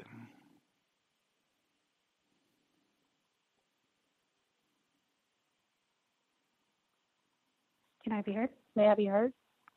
Oh, I'll wait. Go you ahead. First. I'll wait. Okay. Thank you, Emmy. This is Red in Ohio. I actually don't have that much commentary today, but I definitely wanted to make a comment about the R. Kelly segment, at least, or starting off. I definitely feel like and I hope this is not a metaphor, but it seems like Black people, and I know I definitely wasn't prepared, so I'm, definitely one of the first ones to say, I wasn't prepared, but I never thought of white women using the Me Too and the Time's Up and all this other nonsense, this takeover that they have formulated to, first accuse white men, but then to make sure that they prosecute Black males, which I don't know. It's definitely just disgusting to me, if nothing else. But I understand. Like I've never met R. Kelly, so I don't have a comment on whether he has done some of the crimes or not. But when they spoke about the whole sex cult, it made me think about the racist who just recently died, the Hugh Hefner. I felt like, with the Playboy Mansion, that seemed like that was a highly publicized sex cult. And so I'm not understanding why, what the whole sex cult has to do with it. I agree with the segment about exercising helps depression. I know I've suffered from depression since I was probably about 6 years old. So I know when I started to not only just try to focus more on racism, learning how to counter racism, white supremacy, but also exercising, I know it has definitely helped. I went through different types of medications. That was the main thing that doctors want to prescribe, either speak to someone or take medication, but not necessarily exercise. The only time that exercise would even come up is, oh, well, now you're overweight. You need to exercise to lose the weight, but not to help with the depression. And I guess there was one other thing that I feel like I was going to say something about how it kind of, I don't want to say I get like as angry as Ivy, but it does kind of upset me how, everything, racism, if Black people are being oppressed through racism, it's not quite racism, it's stupid. But with white women and rape, it's comparable to terrorism. So I'm definitely going to make sure if I get the opportunity to ask white women, or if this subject comes up, to make sure that it is known that, rape is not worse than racism. And I'll mute my line. Thank you for allowing me to share. Yes, ma'am. Greatest rapists on the planet. Racist man, racist woman, racist child. Emmy, thank you for your patience. Can I be heard? Yes, ma'am. Fantastic. Greetings, beautiful people. I really wanted to comment really on the exercise clip, just because I have come to the conclusion that exercise is the thing that we can actually do that is constructive in every way, shape, and form that will help us to actually become more codified. I know that, of course, practice our code, develop a code actually. First, learn about it, then develop your own code, then practice your code and keep, just reformulating your code and working on your code and building your code so that you can just be a really, truly codified person. However, some people kind of do struggle with the way the clip had mentioned with getting started. And I think one of the things that we don't talk about a lot, and I'm not necessarily saying on the cows, but just in general conversation, is the benefit of structure and what structure can do to help individuals keep a grasp on reality and actually attain something in the future, whether it's a goal or even project themselves into the future, like think into the future, because we have a framework with which to operate. And if something traumatic happens or there's a stressful event, we're able to kind of get back to where we need to be if we have a structure. But when we don't have a structure, or we have a maladaptive structure that might involve, alcohol or drug use or whatever, it becomes much harder to heal and bounce back or to come back. So when you have a exercise regimen, whatever it is, even when you have that stressor or that traumatic event, and this is now your habit, 21 days, they say. I go with the 21 days, but the internet might tell you a bunch of other days, how long it takes to develop a new habit. But I go with the 21. Anyway, and then once you have that habit, even if you have that traumatic experience or stressor, then you can maybe skip a couple of days, but by the third, fourth, fifth day, your body actually begins to say, hey, remember we had that thing going that I really, really liked, so can we get back to it? And that can actually help. And I think that's how it helps. And it also helps by establishing a structure. So then you do something early in the morning, or you have a certain time that you do it.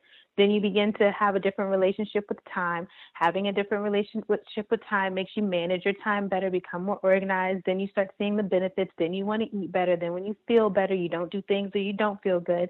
And it's just, it has a cascading effect. And so I maintain, and I have come to the conclusion that if you don't know how to even begin anything, like even if it's a goal that has nothing to do with racism, white supremacy, exercise. It will clear your mind. The answers can come. Sometimes you can get into a zone and then you can just, like, the idea will come, or take this step. You meet new people if you're into that. I'm not really into meeting people where I work out just because I like that to be a personal thing. But if, you might want to meet people. You might meet people where you work out, or whatever it is that you do. So anyway, not to mention any of the positive cellular effects, which I won't even really get into. And so, like, they didn't talk about it in the clip, but I guess I just have to. Like, your cells, like, individually really like it when you work out. Like, it's just good all the way. I cannot stress it enough that, like, work out. And it's hard at first, but just get with it, stick with it, and just do it. And if you're not really sure, I think one thing, like, if you don't have a gym membership, I don't advocate spending your money wherever, but get you some type of fitness tracker, only because it helps you get your heart rate to manage, track your heart rate. And that is very important, because you do want to be in a cardio space for at least 30 to 45 minutes, at least. They say 3 to 5 times a week. I say 7 days a week, maybe 6 if you had like one day where you just couldn't make it. That's it. Just please work out. I think it will solve so many problems. Like, we should just be known as people who work out and who are fit and healthy and just solve problems all the time. The other thing I wanted to say is that I was listening to the clips, and I just kept hearing Boondocks for like so many of the clips. I was like, this would have been a great time. Uncle Ruckus could have been played once. Riley with the R. Kelly thing could have been played once. Anyway, I don't know if you all watch Boondocks, but I thought it would have been funny, and I kind of heard it. So the other thing I wanted to comment on was, I might be kind of forgetting. So I got so caught up on the exercise thing. Here it is. I don't remember where I heard it. I think it was somewhere on one of the broadcasts. Unfortunately, I've kind of not been as present as I want to be, just because my time is a little thin right now. But I heard someone say something about school and like it not being maybe the wisest choice because you take on a mountain load of debt and all that. And I'm not saying that that's not true. The only thing I wanted to say about schooling is there are young people who are about to enter college or are in college now or who are debating whether or not to go to college, that if you do math and science with a very specific goal at the end, if it's hard, it's supposed to be hard, and just make use of all the resources, but become one of those things where you get a certificate in the end, because that is technically a trade too. Dentistry is a trade. Pharmacy is a trade. I work as a tech. I've done it for almost like 10, 12 years. It's technically like a trade. Like, I have a certification for it. So even though you do, for instance, I know people who come from different backgrounds or like have no money, essentially, went and became one of these like, trades, whether it was like a pharmacist or a doctor or whatever. And even though they had the mountain of debt, they've already been able to take care of it. Like real life, tangible people that I talk to on a regular basis.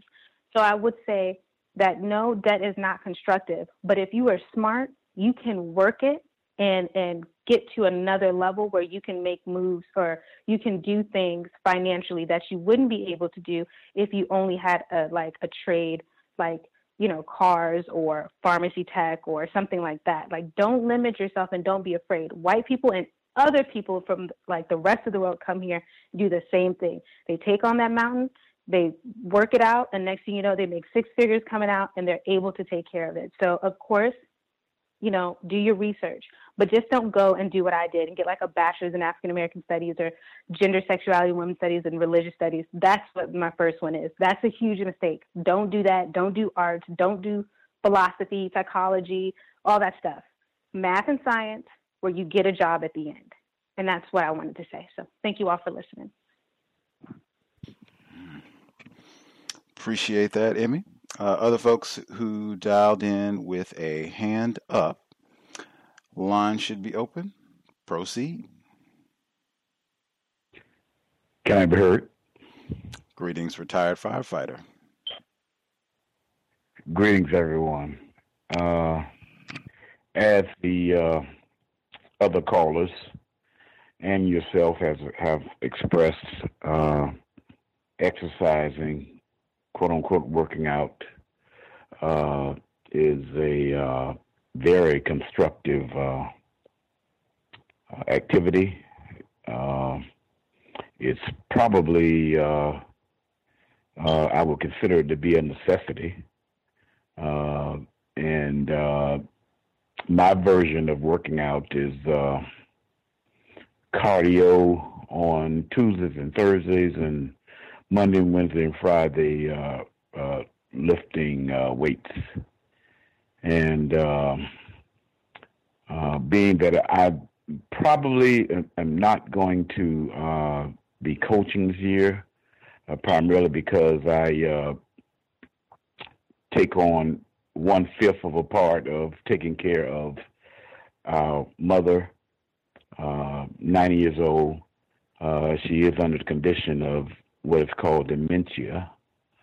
So it kind of like warrants someone to be there for her almost on a 24-hour basis. And family-wise, we actually hired a person to assist us during the daytime, non-white, black female. Emphasize that. But working out is very important. It kind of like gives me, well, other than, for health reasons, I can see it also builds your confidence, can build your confidence, amongst other things. DCS, quote unquote, mentoring program, another session a day from 8:30 to around 4 o'clock. The feature of the program today, of the session today, was the documentary on Emmett Lewis Till. The young fellows, they gave it their undivided attention because of the association that this person who was brutally murdered was 14 years old. Of course, it was asked how many of you guys in here are 14 years old, and there are several 14-year-old boys who were in the group. Things went well today. Another progressive day as far as dealing with younger black males. Most of them who do not have a quote-unquote adult black male in the same living conditions with them. I would say out of 35, only 2 raised their hands when asked that question. So I wouldn't necessarily call it mentoring, but it's not my program. But nevertheless, it is a necessity that older, more experienced males should spend some time around the younger black males. Thank you. Was that Keith Beauchamp's documentary, The Untold Story of Emmett Lewis Till? I'm not sure on who put this one together, but it kind of went along the way of course, the great Mrs. Mamie Till. She was in it. Just about all of the central figures was in it, including that no good white woman that is still somewhere wandering around And if I just can't, that's a good question, but I do not know the answer right now.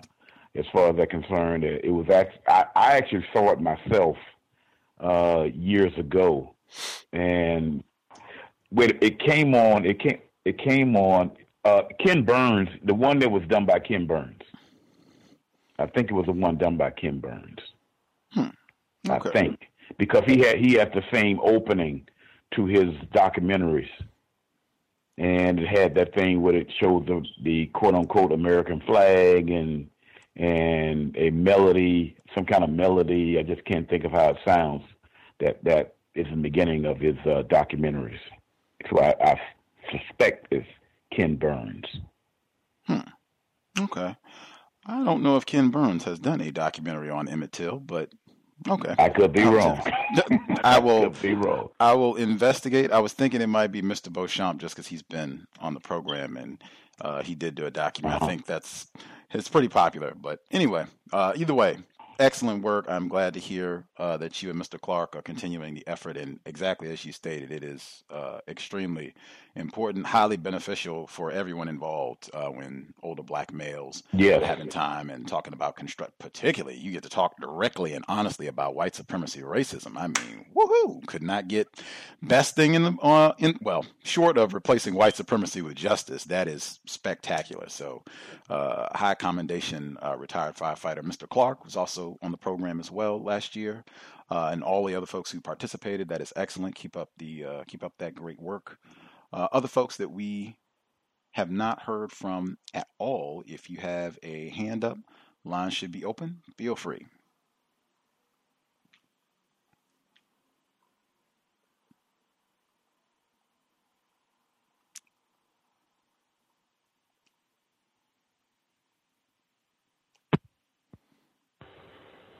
Hello, can I be heard? Yes, ma'am. Yes. The only comment I wanted to make, I hope the retired firefighter mom do well. That's all. I second that. Can I be heard? Yes, sir. Hey, this is Black Male Engineer calling.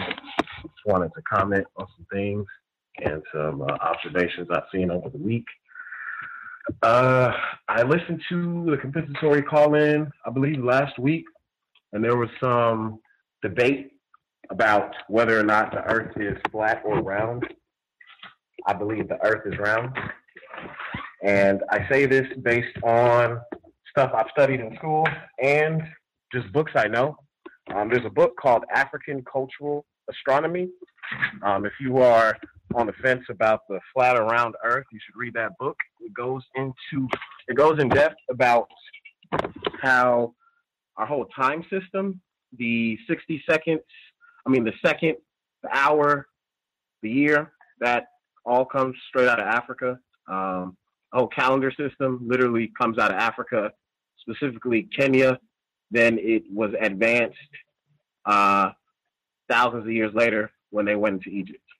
So that's something that if you're skeptical, you can read that. It was the book was made by a South African man, black man. So that's a good resource. I had an incident at work where we went to a Caribbean restaurant, Jamaican restaurant, and my white coworkers were making a lot of snide remarks about Caribbean food.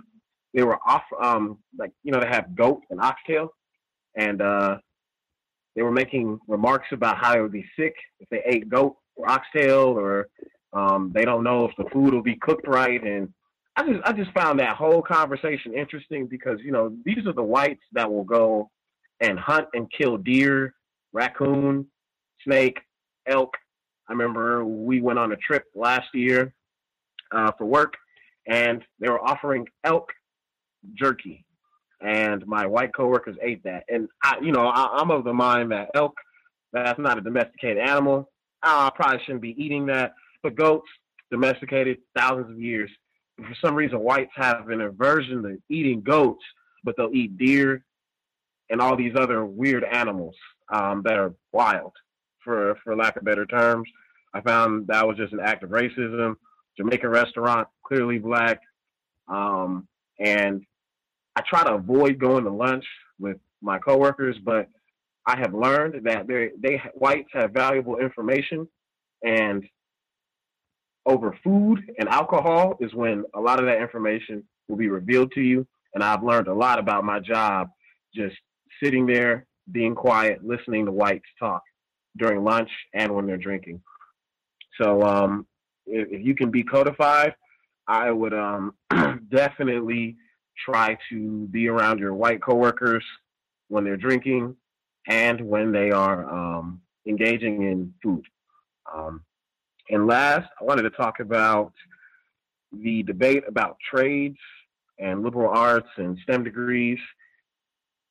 I used to be of the mind that STEM degrees were way more important than liberal arts degrees, but as I progressed over the years, I've realized that a lot of the problems Black people have cannot just be solved through technology and math.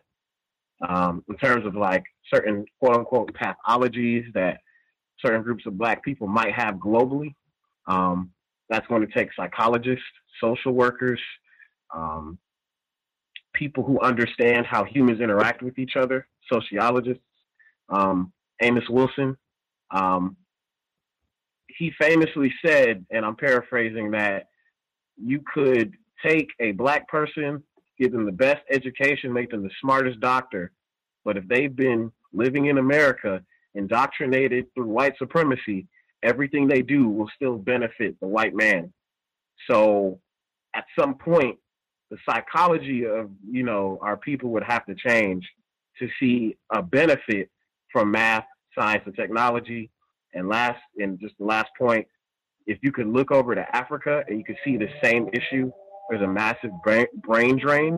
So you have all these educated Africans with PhDs, doctorates, masters, and if you actually look at who's doing a lot of research, you notice there are a lot of Africans doing research in Europe and in America, but that is not benefiting Africa, it's benefiting whites. So until the consciousness changes, I could see a situation where we have all these Black people who are scientists, doctors, engineers, lawyers, whatever, mathematicians, and everything they do still benefits whites. And I will end it there. Wow, appreciate that. The quote I just wanted to make my edit would be benefits white men and white women. Somehow the weeping white women get left out of the equation often. Workplace racism, Thursdays, 8 p.m. Eastern, 5 p.m. Pacific, neutralizing workplace racism. Definitely a great place to be codified. That was phenomenal to hear, to codify your conduct when you go out and information is easier to obtain over a meal and alcohol. Are you sober? Sir, I try to be sober. Always try to be sober. I was at a conference last week. Whites were drinking literally an hour after the conference ended. The conference was giving whites alcohol, selling them alcohol. It's ridiculous how much they drink. So, yes, I try to stay sober at all times when I'm around my coworkers.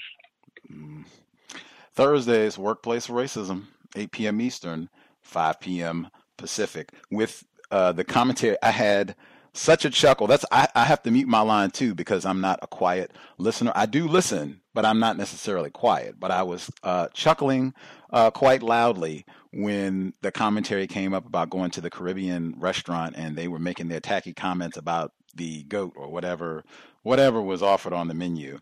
And I was remembering Mr. Steele, Ken Steele. He's been on, he might be here today, but before we were talking about workplace racism, and he was saying that food might be a subject that, can be discussed where whites won't be racist. And I think the time that he said that, I think about 2 or 3 people called in where there were racist incidents around food. And so now we've heard quite a few of them since then. But every time someone mentions a racist incident involving food, I remember Mr. Steele's comment. Anyway, I was thinking, whites, anyone who has visited Cynical African's content, cynicalafrican.com, the amount of bestiality, like, and goat raping that goes on, and animal raping, period. I don't want to hear any comments about, oh, can't believe these savages are eating like they collect. I mean, this is collective. It might not be them individually, but man, the bestiality and goat raping that has gone on. Come on. Come on. I don't want to hear anything about that. Whites just practice racism. Dogs bark, birds chirp. White people practice racism, white supremacy. That's just what it is. Other folks that we've not heard from at all, if you have a hand up, proceed.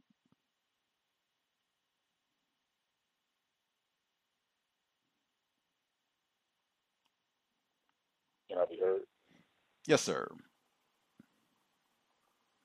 Thank you very much, sir. Greetings to Gus, the host, the listeners, and caller. Gus, there was a article that I came across, or that I noticed, that it was a white woman, suspected white supremacist.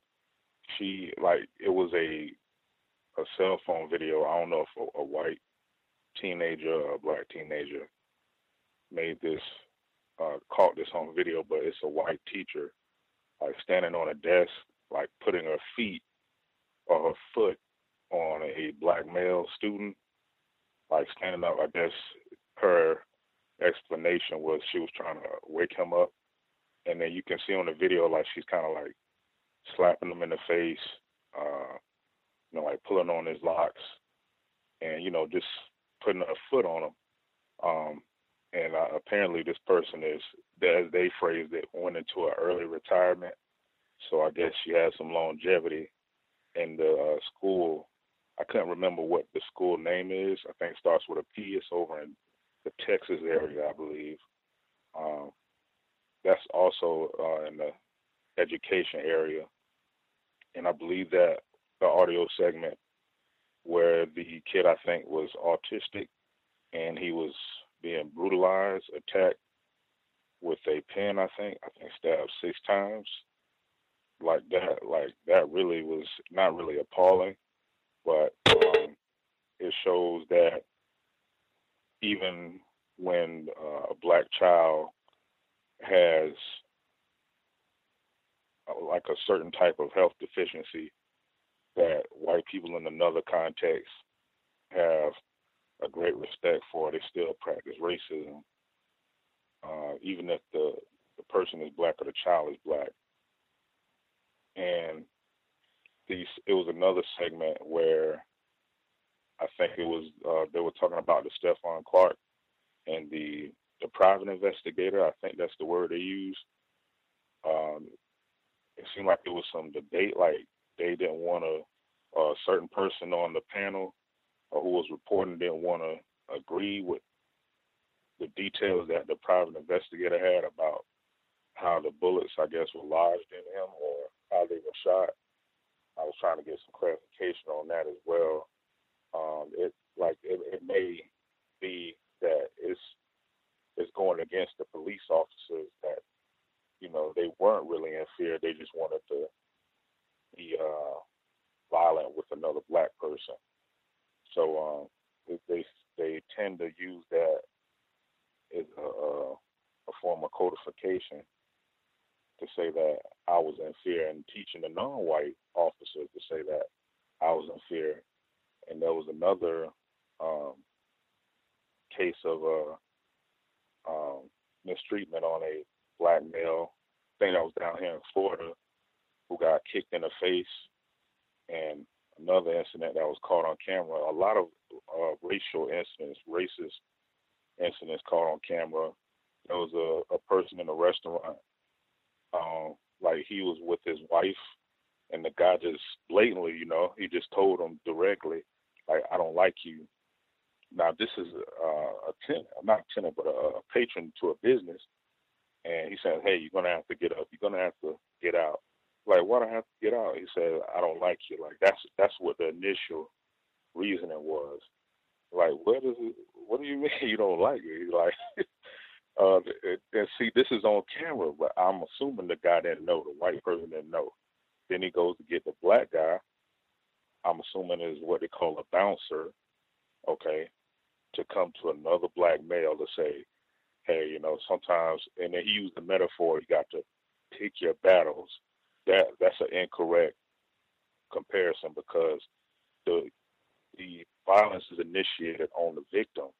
A battle is implying that it's two people who, you know, willfully decide to have a competition of some sort. So that's out of place.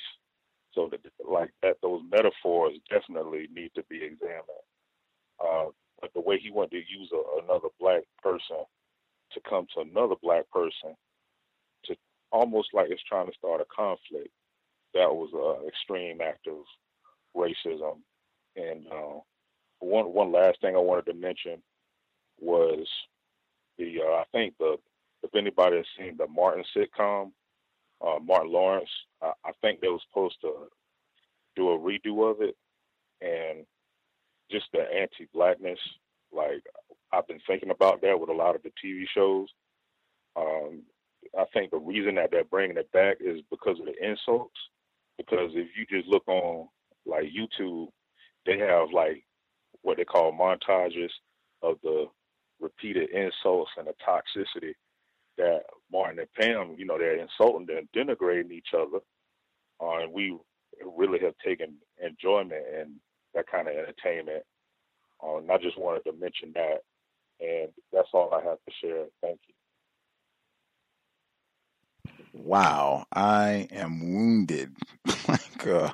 I don't have to watch it. I guess you could put that up there with Black Panther.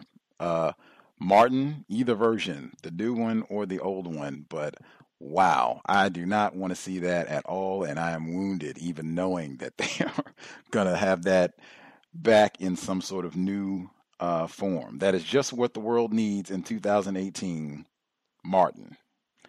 Wow. That's great reason the hashtag anti-blackness is used pretty consistently. That is a major, major product. The system of white supremacy mandates anti-blackness. Cannot have black people functioning with a high level of black self-respect. And I think exercise would definitely help with black self-respect.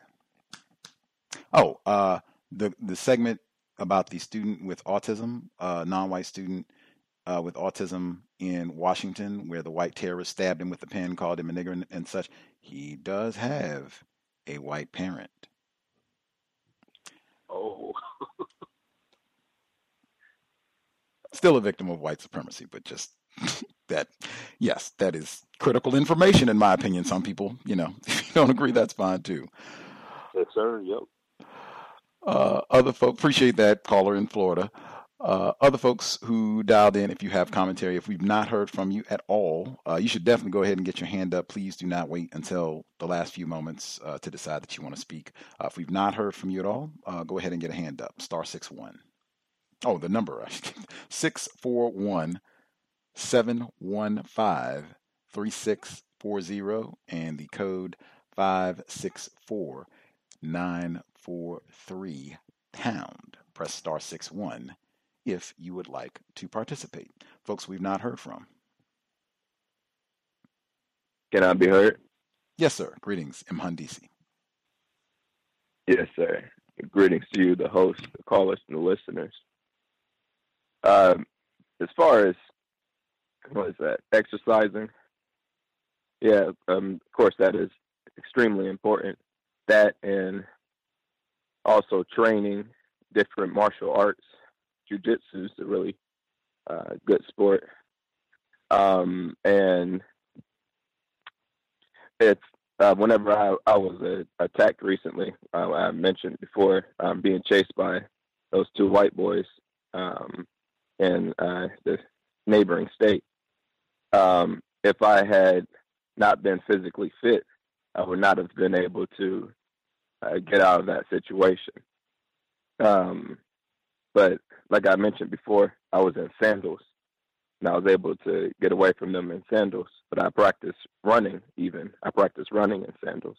I also practiced fighting in sandals. And then I practiced fighting. I might have broken my hand like a year ago. I'm not really sure, but it has some scar tissue. But, you know, I fight, and when I practice, I spar with different people in my city. And so, like, whenever I got into that situation with those white boys where he was calling me a nigger and telling me he was trying to fight me, and another white boy came and said that I had a gun. Well, anyway, I was not, like, I didn't think that I was going to die. I knew that that was a possibility. I knew that that was their intention. But I was very confident in my ability. That first one, I would have very easily taken out in a few moves. I would have killed that person. However, he was not planning to just fight me alone. He was planning to have another guy come with a gun. So that changes things up. And also, you know, you just have to be careful or make decisions on if you're going to, how far you're going to take it. You know, whatever your ability is, how far are you going to take it? What are going to be the repercussions? Are all the neighbors going to help? You know, these white people, it makes it a lot different. You're not just fighting. I wouldn't just have to consider fighting that one or those two white people. I had to consider fighting all the people in the cars, all the people in the houses, all their heavy artillery that I know that they have because I've been inside houses. I've been inside their houses. I know every white person has guns, and they have several guns. They have heavy artillery. I know it. And so, you know, just making those decisions is really important. And I'm trying to make the best decisions. But being prepared physically is extremely important. And everything that white people do on this continent is illegal. Everything they do is criminal. They're not supposed to be here. It's an illegal act for them to be here. Thank you. That is spectacular to hear that you also do your practicing in sandals, since you said you go out and do your walk sometimes in sandals, so that you, if you are attacked and have to be evasive or defend yourself, that you practice doing that in sandals as well. That is spectacular to hear folks that are practicing, training, codifying themselves. And absolutely, it is a lot to consider. I think we talked about that before. I know Dealey Fuller Jr. talked about that when he was talking about counter violence. That's a big part of his codification. But saying to have that in exactly what Imhan DC said, to think about that, it likely might not just be one race soldier. It might be this other person in the vehicle. He might have a plan. She might have a plan. Might be random neighbors, whomever. All of these other whites might decide that they want to join as well. Opportunity to terrorize nigger. Yes, I'll join in. I don't even know anyone here, but yes, nigger beating, I'll join in. That could happen. So it's a lot to consider. And I think Mr. Fuller also recommends folks saying, hey, if I'm going to, even if it's self-defense, if I'm engaged in counter violence, I am prepared to dish out death, and I am prepared to die right now, whatever the consequences, exactly as Imhan DC said, to think of all that. That's why I said you just have to be mindful that if you can, I think it's best, try to get out of there. I think you said that to practice running in the sandals. Try to get out of there. That's what I was trying to do at the yoga studio. Try to get out because it just, I've seen so many times where it can go from a very small incident to total terrorism in a very short period of time. Do we have folks that we missed completely? Anyone that we've not heard from at all have commentary?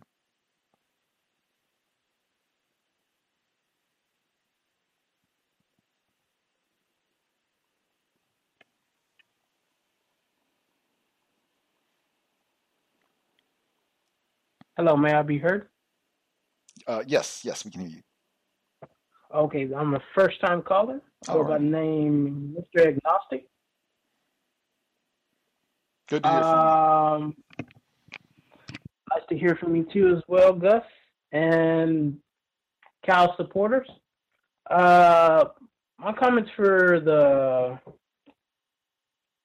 white supremacists that were interfering with Michaela, India, and Bria that are part of the Washington, D.C. NASA thing. I forgot what it's called. But, yeah, I voted for them starting April 27th, and then I voted for them again a few more times. I'm not surprised that their efforts were messed with by the white supremacists. First time I saw, they had about 71% of the votes, and then the next day that I voted, it was up to 79. That's about all I have to say. I thought that clip was I appreciate it. First time caller. Thank you so much for dialing in. Hope it's the program, the cows, worthy of your time and energy, sir. But I thought that Yes, I thought that segment was so important for so many reasons because one, they'll say, why don't we have black people in the STEM programs? We got all these jobs in the tech industry, and you niggers are just too dumb, or you won't do it, and they make all these excuses. And it's again not it's white supremacy racism that's stopping this in a variety of different ways, like this. And I thought it was important as well because they are doing, in my view, they are practicing counter racism.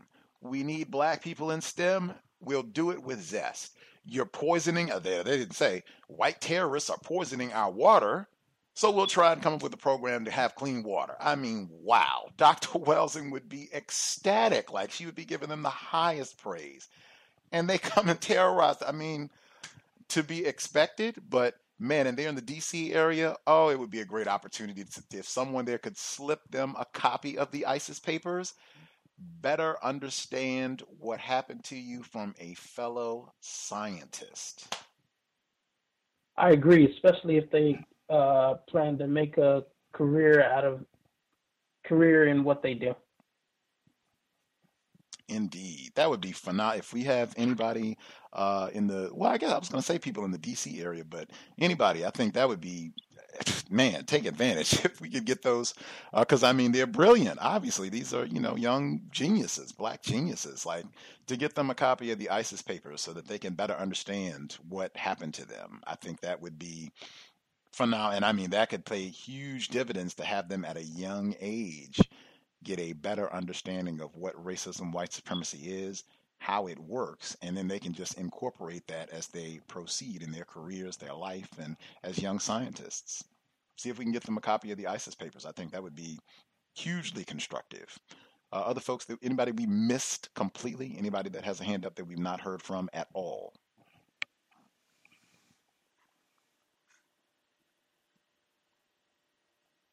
Can I be heard? Yes, ma'am. Hi, this is Trace Domania from North Carolina, and I just wanted to call because I know often when I listen to your program, I often hear you talk about how if we've ever heard of any jokes told by racist suspects. So I had the opportunity to overhear a racist joke by a racist suspect and where I reside at. And so it goes like this. I hear him talking, I guess on the phone. He's talking about, I visited the black communities on Facebook, and they were really like on an uproar about something. And I guess you know how they go into these black communities on Facebook, on social media, and they basically troll the groups, and you know just to see what we're doing. And I guess a lot of them, they pose as they're black or what have you, and just to keep some things stirred up. So then he said something about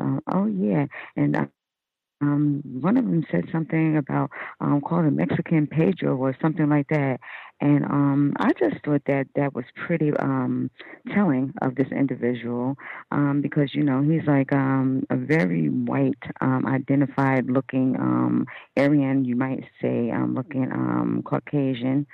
And, I just find it to be very, real funny. I mean, they would like, how you always say how they just get off on making fun of us. And, they just laugh and they chuckle it up and they go into our communities and they do things to terrorize us and to see what we're doing and just make fun and joke. I mean, he just thought it was the funniest thing. Oh, yeah, it was really funny, wasn't it? And I just wanted to share that with you. And then I'll mute my line. You said what was it about Mexicans Pedro? They were calling Mexicans Pedro? Oh, she might have muted. I was just trying to because I didn't Oh, really. no. Can you hear me now? Yes, ma'am. Okay, yeah. He said something about they call it the Mexican Pedro. I guess what they do, they act like they go into the black communities and go into our groups to be nosy and to keep some stuff stirred up. So he thought it was just the funniest thing, and these are college students. And I'm gonna tell you because I live in a house with a bunch of them, and I have been terrorized since I've been here. I mean, I have been put through all kinds of really slide and terroristic little behaviors.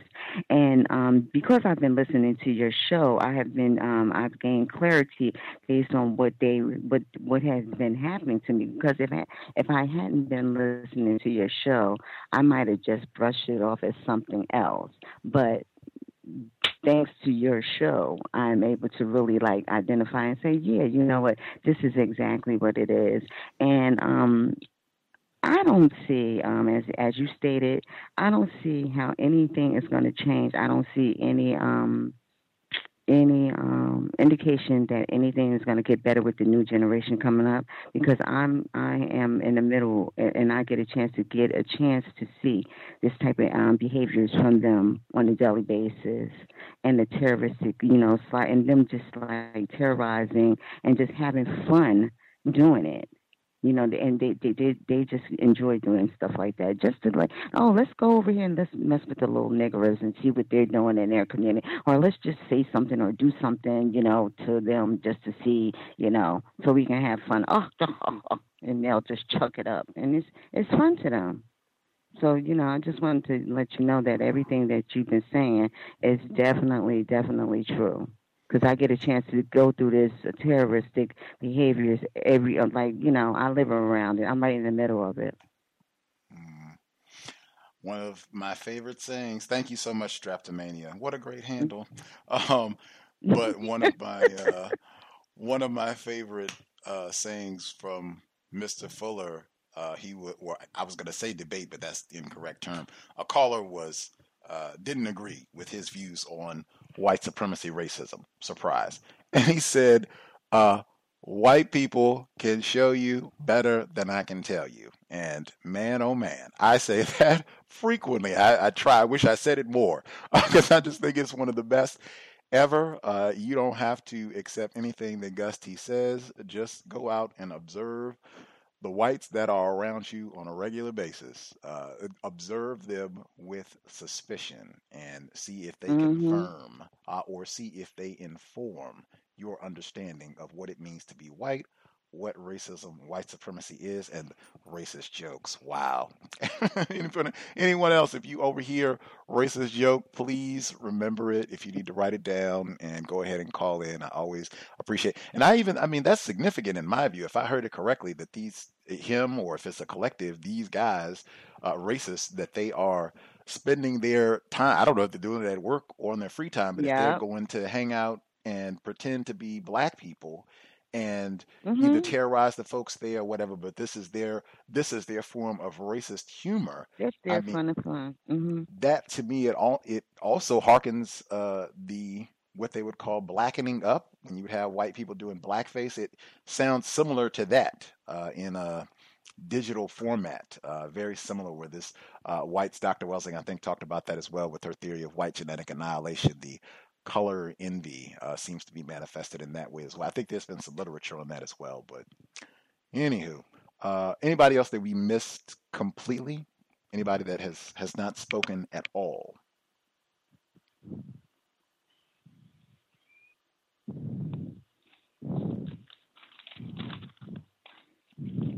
Did we nab everyone? Making sure we didn't miss anyone. If you are hanging out and think that you might have a comment, go ahead and get your hand up now as opposed to waiting until the end of the broadcast. That is not, it is not constructive, not helpful. People wait until the last 5 minutes to then decide they have a question or a comment. So we have not missed anyone. Grant, I will assume that we got everyone. You should have time if you have a comment that you want to get in. Did anybody else have commentary that they wanted to add, even if you've already spoken?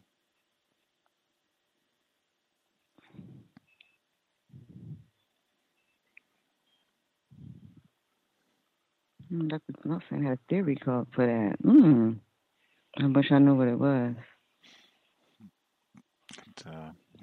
Didn't sound like she was speaking with us. So other folks, any other folks had comments that they wanted to make sure they got in? I know one that I wanted to make sure to get in. The people that emailed about the shirts, I think I got almost everybody. Some people wrote in later after I made the announcement that, oh, yes, we do have shirts available and you can drop me an email. I think I got almost everybody who emailed me about the T-shirts. I might have missed one or two people. I'm going to try to get them today. But moving forward, from this point forward, if you are interested in getting a C.O.W.S T-shirt, unless there is an update, and I hope that there is not, you can email C.O.W.S shirts, and it's capital C.O.W.S, C.O.W.S shirts at gmail.com. Email address again, C.O.W.S shirts, C.O.W.S, all capital letters, shirts, you can put shirts lowercase, C.O.W.S shirts at gmail.com. C.O.W.S shirts, C.O.W.S, all capital letters, shirts at gmail.com. If you are interested in a shirt, if you drop an email there, you will get all of the information that you need to get a shirt. I think some folks have already gotten shirts who inquired in the last week or so. You do not need to email Gus T about the shirts at all. C.O.W.S shirts at gmail.com. If you get confused and you need help, I can do it up. But I mean, I would prefer, I am not in the t-shirt business, so I would prefer not to be pestered. C.O.W.S shirts at gmail.com.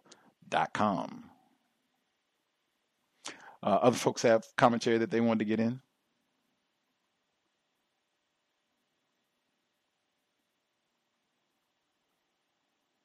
Hope people. Yes, can I be heard? Yes, sir. Yes. Another thing I was thinking about, Gus, is was there like because I heard the Kanye West snippets, like a lot of good lyrics, like excerpts from like those different songs. Was there a particular reason you chose those sound clips? Just he was in the news quite a bit this week, unfortunately. And in fact, if you want to contrast the situation in Oklahoma, I know it came up last week where the caller requested time and brought it up. I hadn't even heard of it.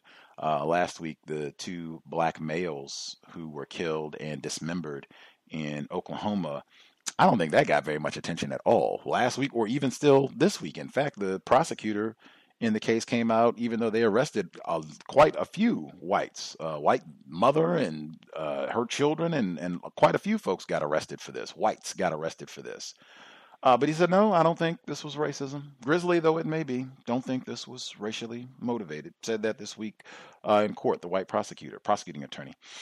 I don't think that got very much attention at all. News One and several other folks did reports saying that, hey, where's the coverage? We got all this to say about Bill Cosby and R. Kelly and all these other forms of criminality. What about this? A murder and dismemberment? I mean, wow. And you look at Kanye West, he was everywhere this week where all kinds of people, mainstream outlets, every 5 minutes, oh my goodness, Kanye West, and we're going to kill him and interrogate him. I mean, if anything, codification. Number one, I wished that more people invoked the code of he said what he said moving forward. Like, I don't have an opinion. I don't have a thought. I don't have an assessment. He said what he said. I think that is precisely why Mr. Fuller created that concept, so that we don't, because racists are phenomenal at that sort of thing, at getting us to engage in squabbles and arguments about what another victim of white supremacy said. And that's exactly what I saw a lot of this week. So I used a lot of different clips of Mr. West opining on racism over the years, just because that did get a lot of attention this week, and I thought listeners might have even brought that up voluntarily, but I was not going to invest any time to hear what Don Lemon, who's a victim of racism himself, I think he devoted time on CNN, like mainstream network, with all of the things that happened over this past week, mainstream time to talking about what did Kanye West have to say this week. I mean, the system of white supremacy, phenomenal at distracting us, particularly anti-blackness, that is mandatory in the system of white supremacy. But that was why I played the Kanye West clips, if you wanted a comprehensive response. Yes, sir. Thank you very much, because I have noticed that same phenomenon this week. Like, different victims, whether it's on like social media or other associates that I have around me. I noticed that, and this is of course because of the white supremacists and the media industry. Like, all they have to do is just put out a story centering around whether it's Bill Cosby, then it goes to R. Kelly, Chris Brown. They even had a aspect of it this week where they, hey, well, Chris Brown, he came out and said something against Kanye, and then you have multiple amounts of black people posting what Chris Brown said, and then see, everybody forgot about the victims who were killed at the Waffle House, or Mr. Cosby's wife. She came out and said things about the charges that happened or whatever, and it's just they are very skilled with how they report the news in a very racist way. But I agree with that. He said what he said, and definitely try and get that message out there to have us practice codification a lot better. And that's all I have. Appreciate that, caller in Florida. Ivy, did you have commentary that you wanted to share? You should be with us. Yes, I do, but I just need a few more moments. Oh, well, right on. While you're talking, we should be here on Tuesday. I'm trying to make sure I have my date. We should be here on Tuesday. Black filmmaker, he just did a documentary on police terrorism, white supremacy, racism. Should be this Tuesday, 8 p.m. Eastern, 5 p.m. Pacific. And I think we have our reschedule from this past week. We were supposed to have a white woman on the program, Anna Brown Griswold, to talk about her workshop on unpacking whiteness with yoga and meditation and white supremacy. Got rescheduled. I think she should be here Wednesday. Double check on that. But Tuesday, 8 p.m. Eastern, 5 p.m. Pacific, and then again Wednesday of this coming week. You can check the Facebook page, Black Talk Radio Network, for updates. And you can also drop an email if you get confused, untiljustice@gmail.com. Do you need more time, Ivy? Probably about 20 more seconds. Oh, for sure. Princess, did you have commentary?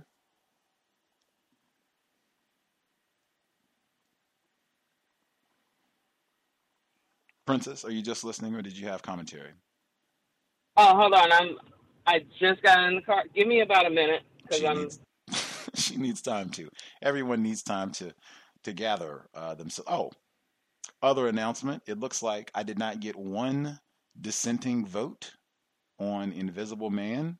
If you really didn't want to read it, you should have emailed by now. You got more than 24 hours to lodge your complaint, and no one griped. So that is the book that we will be reading, Ralph Ellison's Invisible Man. We will be picking up next week. We are in chapter 2. It is in my top 5. Not that I'm trying to solicit listeners, but wow, if people that have asked for things to read, Ralph Ellison's Invisible Man, although it is fiction, wow, I think you can learn quite a bit about racism, white supremacy. It also happens to be very well written. It's all about racism, white supremacy. There's police terror.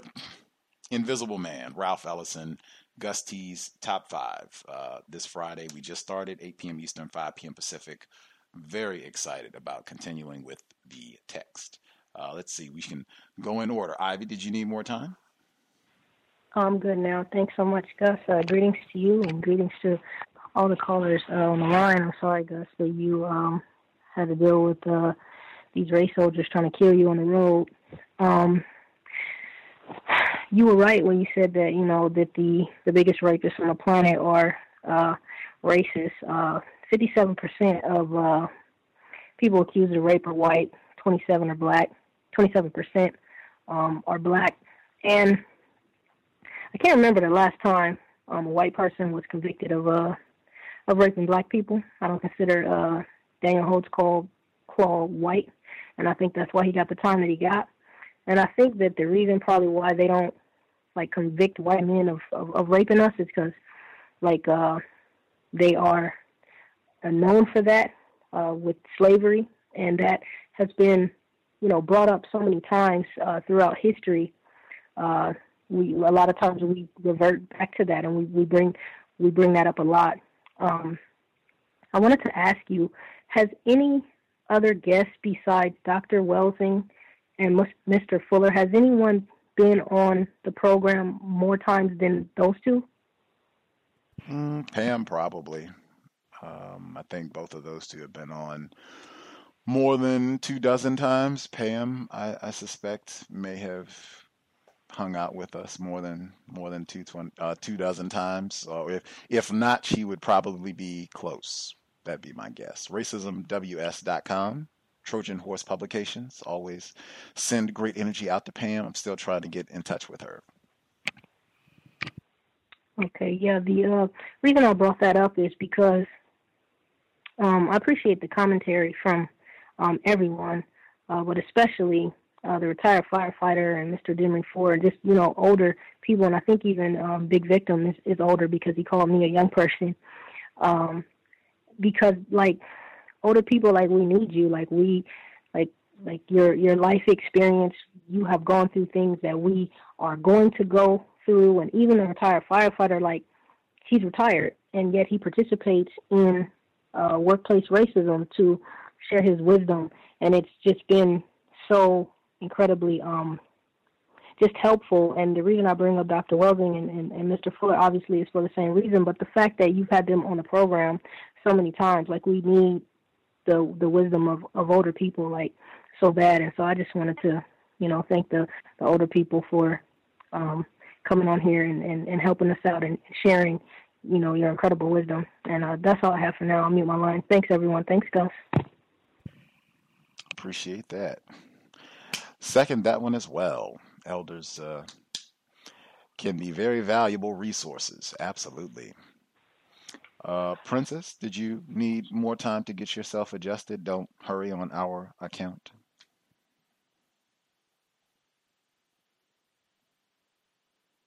We'll assume I forgot I muted her line. How funny of me. Sorry about that. Did you need more time to get yourself adjusted? Can I be heard? Yes, ma'am. We can hear you. Okay. Just let me know if there's any background noise because I am driving. But good evening to everybody. I hadn't been able to call because just been going through a lot of stuff, a lot of workplace drama, and I had every intention when I called last time to share the update after the tire slashing incident. Is that okay if I can share that? Let's hear the update. Okay. To make a long story short, the girl wound up quitting, although it's not entirely confirmed, because what everybody had saw that day, they fired two people. One of the persons that I initially had an issue with using the N-word, and I believe they did that as a sacrifice because at the time, before the other person who I suspected slashed my tires, when I had disclosed that she too was joining in and using the N-word around the store, they had to try and find justification in getting rid of her as well. So the other lady that I initially had a complaint with, she was getting ready to retire next month. They went on ahead and fired her, and it looked like they were getting ready to fire this other girl, but she wound up quitting once loss prevention and the DM came in that day. So, to make matters worse, when I came in and I had a meeting, they pulled me aside abruptly, so I didn't have time to flip on my recorder, but I have since recorded a whole lot of things because we've just been having quite a few meetings. Basically, they had came at me as if I provoked this individual and that I basically was responsible for my own tires being slashed. No video footage has ever been looked at.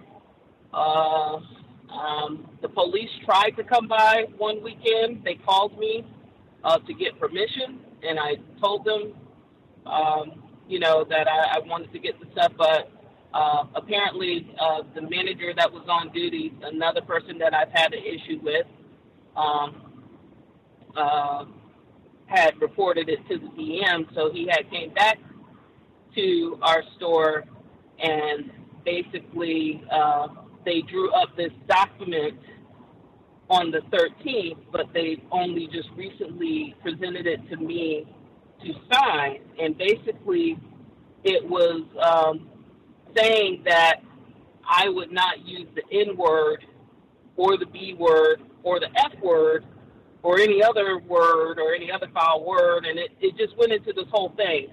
But the problem was the fact that they're equating the N word with the B word. So I, specifically asked him, well, what's the F word? And he looked at me crazy, and I was just like, well, because I want to make sure that we're all on the same page. What is that? I don't know. And so he spelled it out, and I was like, oh. And I just basically told him that I would not be at liberty to sign it. And he asked me why, and I told him, I said, because I've been advised by my lawyer. So once I said that, since then on, they've just been doing things to try and retaliate against me as far as if something's off, they're trying to pin it on me and this, that, and the other. So Monday, after an incident had happened over the weekend, I just decided that I'm going to go ahead and get the ball rolling. And first, I had already called around to speak to a lawyer, but they had told me that I need to first go ahead and file the complaint with the EEOC. So that's where I'm at right now. And so ever since I've done that, they must have been notified corporate directly because it's just been a lot of buzz and activity and everybody acting strange. All of a sudden they're trying to give me accolades, tell me how good of a job I'm doing, and just buckets and buckets of words. But I'm just trying to take one day at a time, and I've spoken to other people. The only reason why I spoke to other coworkers about the document, because it's just a plain drawn-up letter. It's not a corporate letterhead or business letterhead or anything coming from HR. This is something that they have internally drawn up. No one else has been presented with this but me. And I'll mute my line. Thank you. Appreciate that, Princess. That is the tackiness of the system of white supremacy, where she told us before about her tires being slashed, and there were co-workers saying nigger on the job and giving lame excuses as to why this is acceptable workplace behavior. And somehow we don't have the video footage from the tire incident to follow up with that, to figure out how I've been terrorized on the job and had my private property vandalized, terrorized. Don't have the video footage from that, strangely. And then they have made up a document, a contract that you're supposed to sign about all of these obscenities. Did the person, I guess they're no longer working there, the person that was saying nigger and all that, did they have to sign a contract? Do all of the employees have to sign this? I'm thinking they only drew it. I did a screenshot when I looked in the Word document. It was created on the 13th. I was in Gainesville covering another store location, And I came back on the 13th, and I immediately walked in the office in loss prevention, and the DM was there. So they basically wanted to talk to me about the fact that I put in my report to corporate that I requested to be transferred. He then tried to say that I apparently somehow I received I received a corporate complaint, and I questioned him on the legitimacy of that statement, and he tried to backtrack. It was like he was just trying to throw something out there to throw me off, and he was like, "Why is it wherever you go you have a problem?" And I responded, I said, "You know exactly why." I said, "You transferred me unjustly from my original store when I transferred from New Orleans because you accused me of doing something that I didn't do." And that was the first time that I directly came out in front of him, as well as loss prevention, letting him know, where I stood with that. And he was wait a minute, just like, with the document, because we pivoted away from the document portion. I'm sorry. With the document specifically, and that's still just being in the question mode, that's what I would have been thinking, train of thought in terms of is everyone going to be required to see this? That's another presentation. If they come with you with some sort of document and we need you to get a signature on this, requesting time, and I think that's even great, your statement. Just my attorney advised that can have a huge impact as well. We've talked about that many times on the broadcast.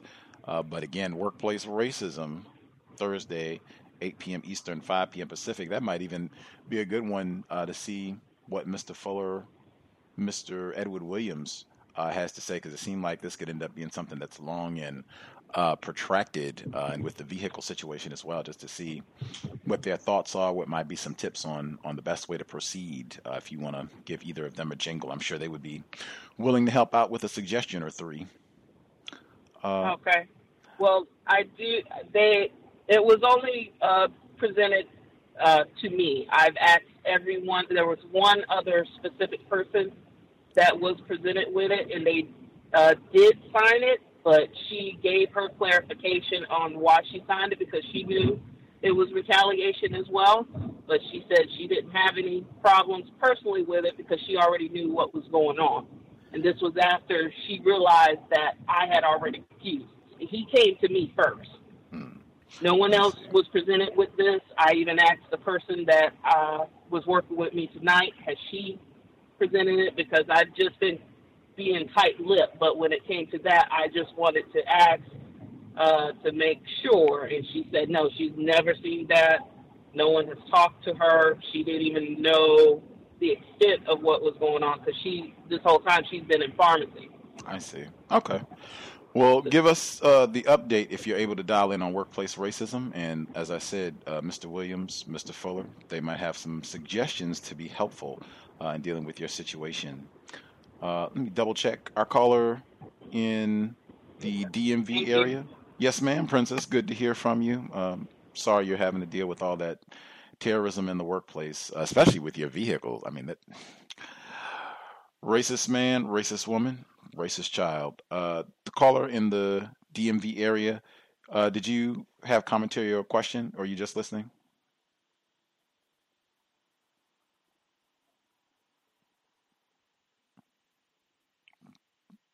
Might just be listening. Other folks have commentary that they wanted to get in before we wrap up.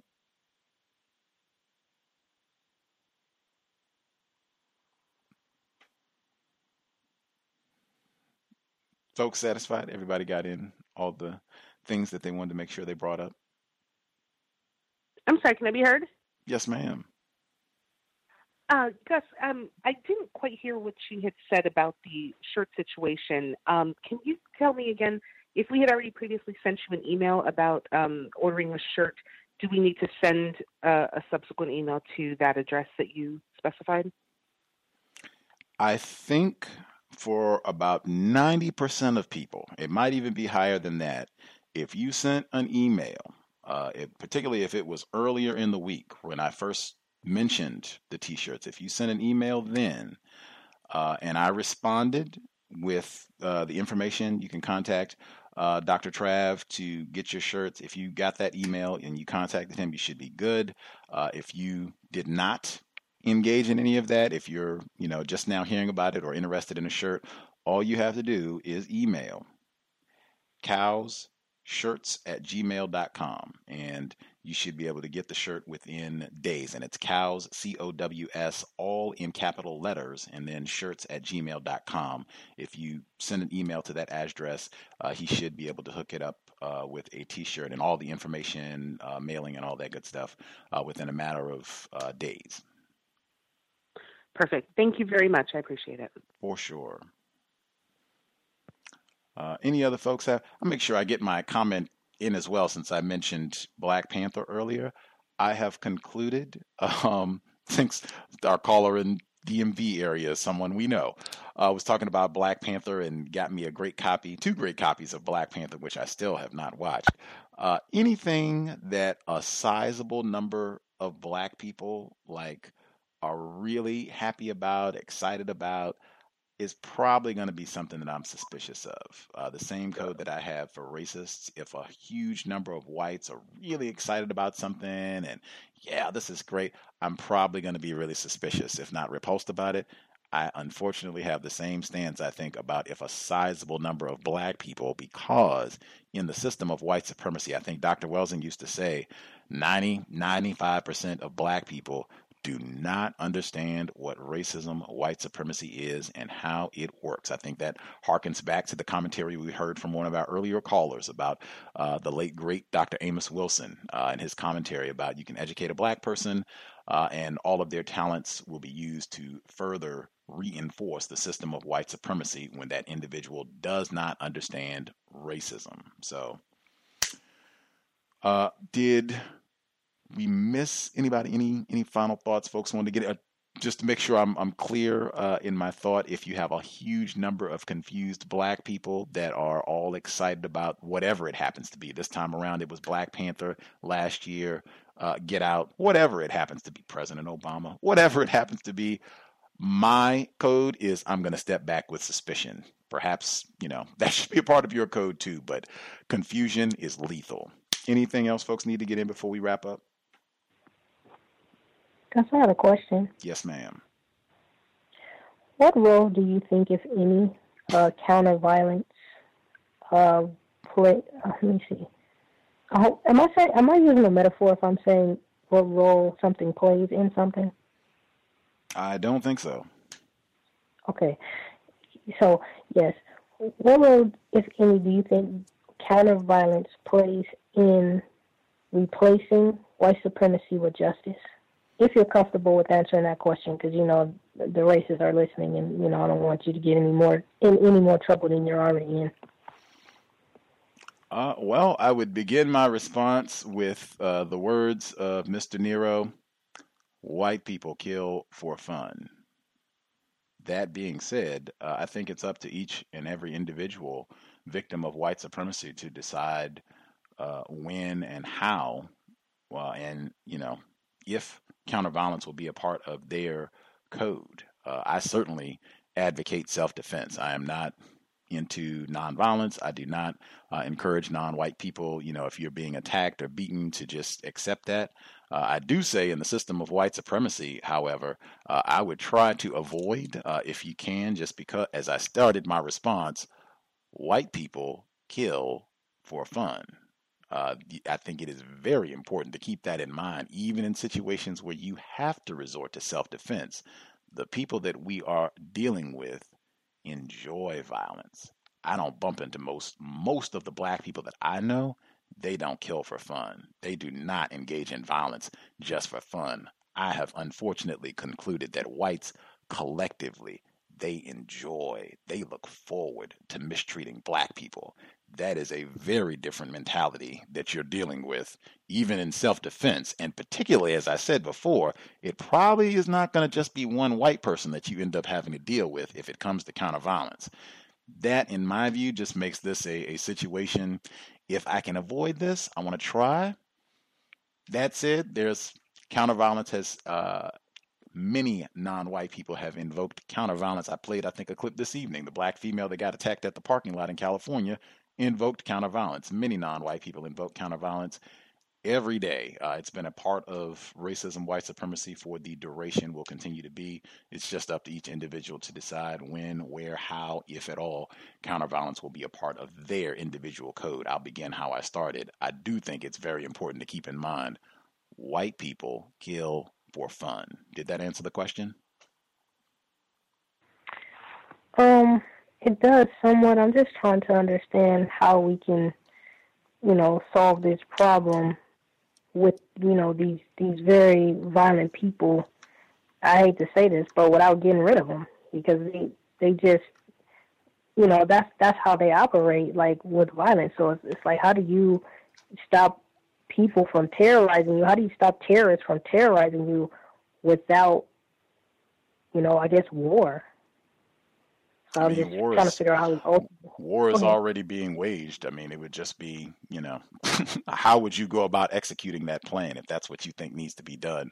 How would you do that? I think, that question has come up before. Thus far, no one has an answer for that. Even before you even get to that point, now, how would you identify all of the people that are classified as white? How many oops are you acceptable with? When I say oops, I thought this person was white, but they're not. How many of those are acceptable, or does that even matter? Those types of questions would have to be answered conclusively, and then how you implement all of that would have to be discussed. But again, white people kill for fun. I just don't see that mentality amongst most of the non-white people I see directed at whites. Thank you.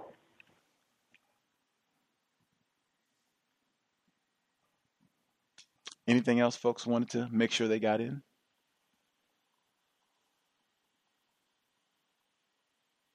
Yes, can I be heard? Yes, sir. Yes, guys. One last question on that audio segment about the young black girls. I believe, was there a question that was asked, like, what do you think is going to happen in the future, or what should be done about this? Did that lady ask that question? What do you think that question was being posed to the victims in that case? Who was the question being posed to? I believe it was directed towards, was that one of the girls that was speaking about, I guess, like helping solve the water crisis or the water issue? Right. Because I'm wondering if she was asking, was she talking about, was she using the term haters? And you're correct, she didn't use the term racist. Like, was she referring to like the racism or like the water issue? Oh, I thought she was talking about the racism issue. I might need to go back and double check.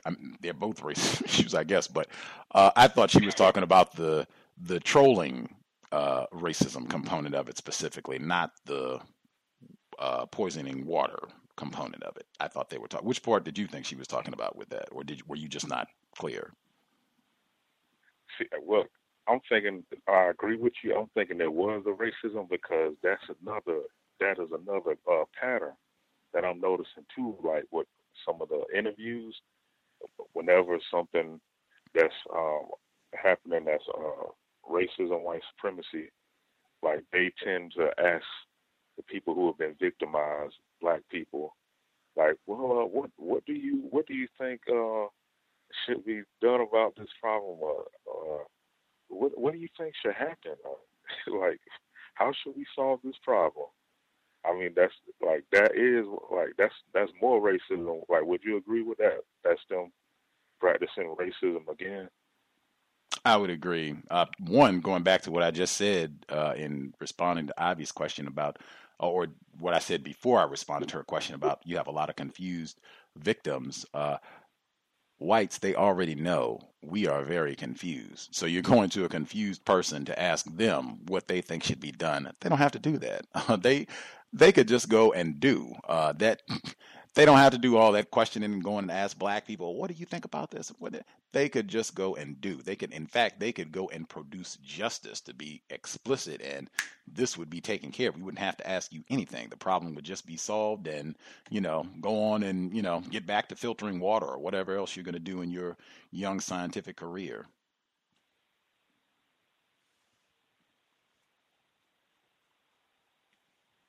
and they're talking to children that should not be minimized in this case. They're not just talking to victims; they're talking to children. So, yeah, I agree with that.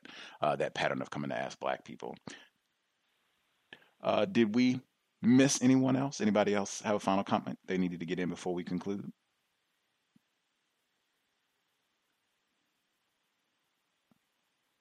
Everybody satisfied?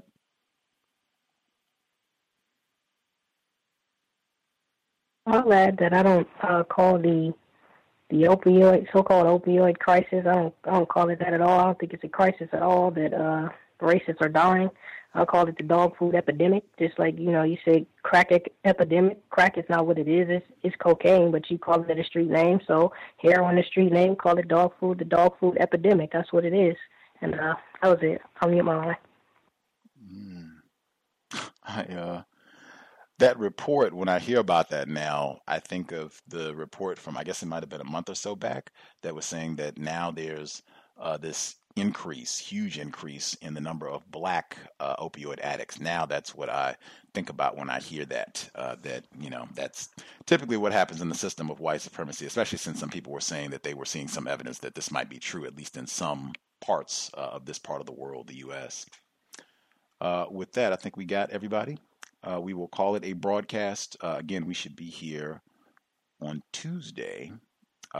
Documentary film, Police Terrorism in this part of the world. If you have guest suggestions, gripes, feel free, drop an email untiljustice@gmail.com.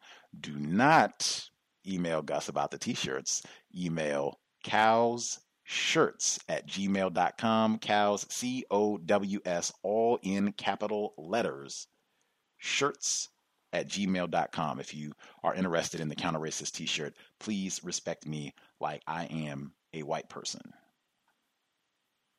That's it. It's Cinco de Mayo. I didn't even know.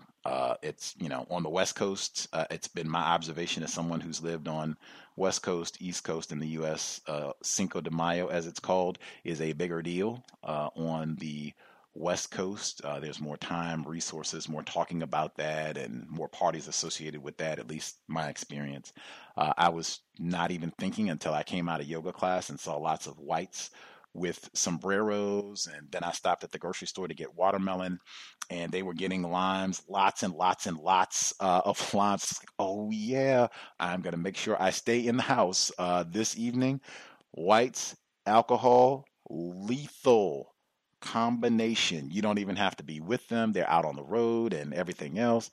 Might be a good evening to be in. Certainly a great time to be sober, in my opinion. Under the system of white supremacy, I know Dr. Welsing, Dr. Amos Wilson, many of the folks that we revere would strongly endorse, hey, let's take excellent care of our brain computers, our health, so we can think and make great decisions while war is being waged against us to solve this problem. Come up with great concepts that can eliminate racist man, racist woman, racist child permanently. Certainly, if you're going to be out and about in a vehicle, buckled up and sober, let's do everything that we can to minimize contact with race soldiers.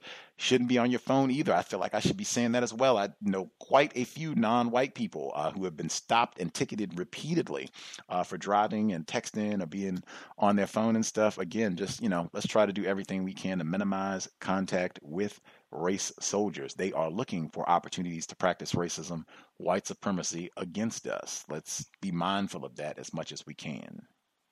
That said, Creator, we ask that you help us remain patient with other black people, victims of white supremacy.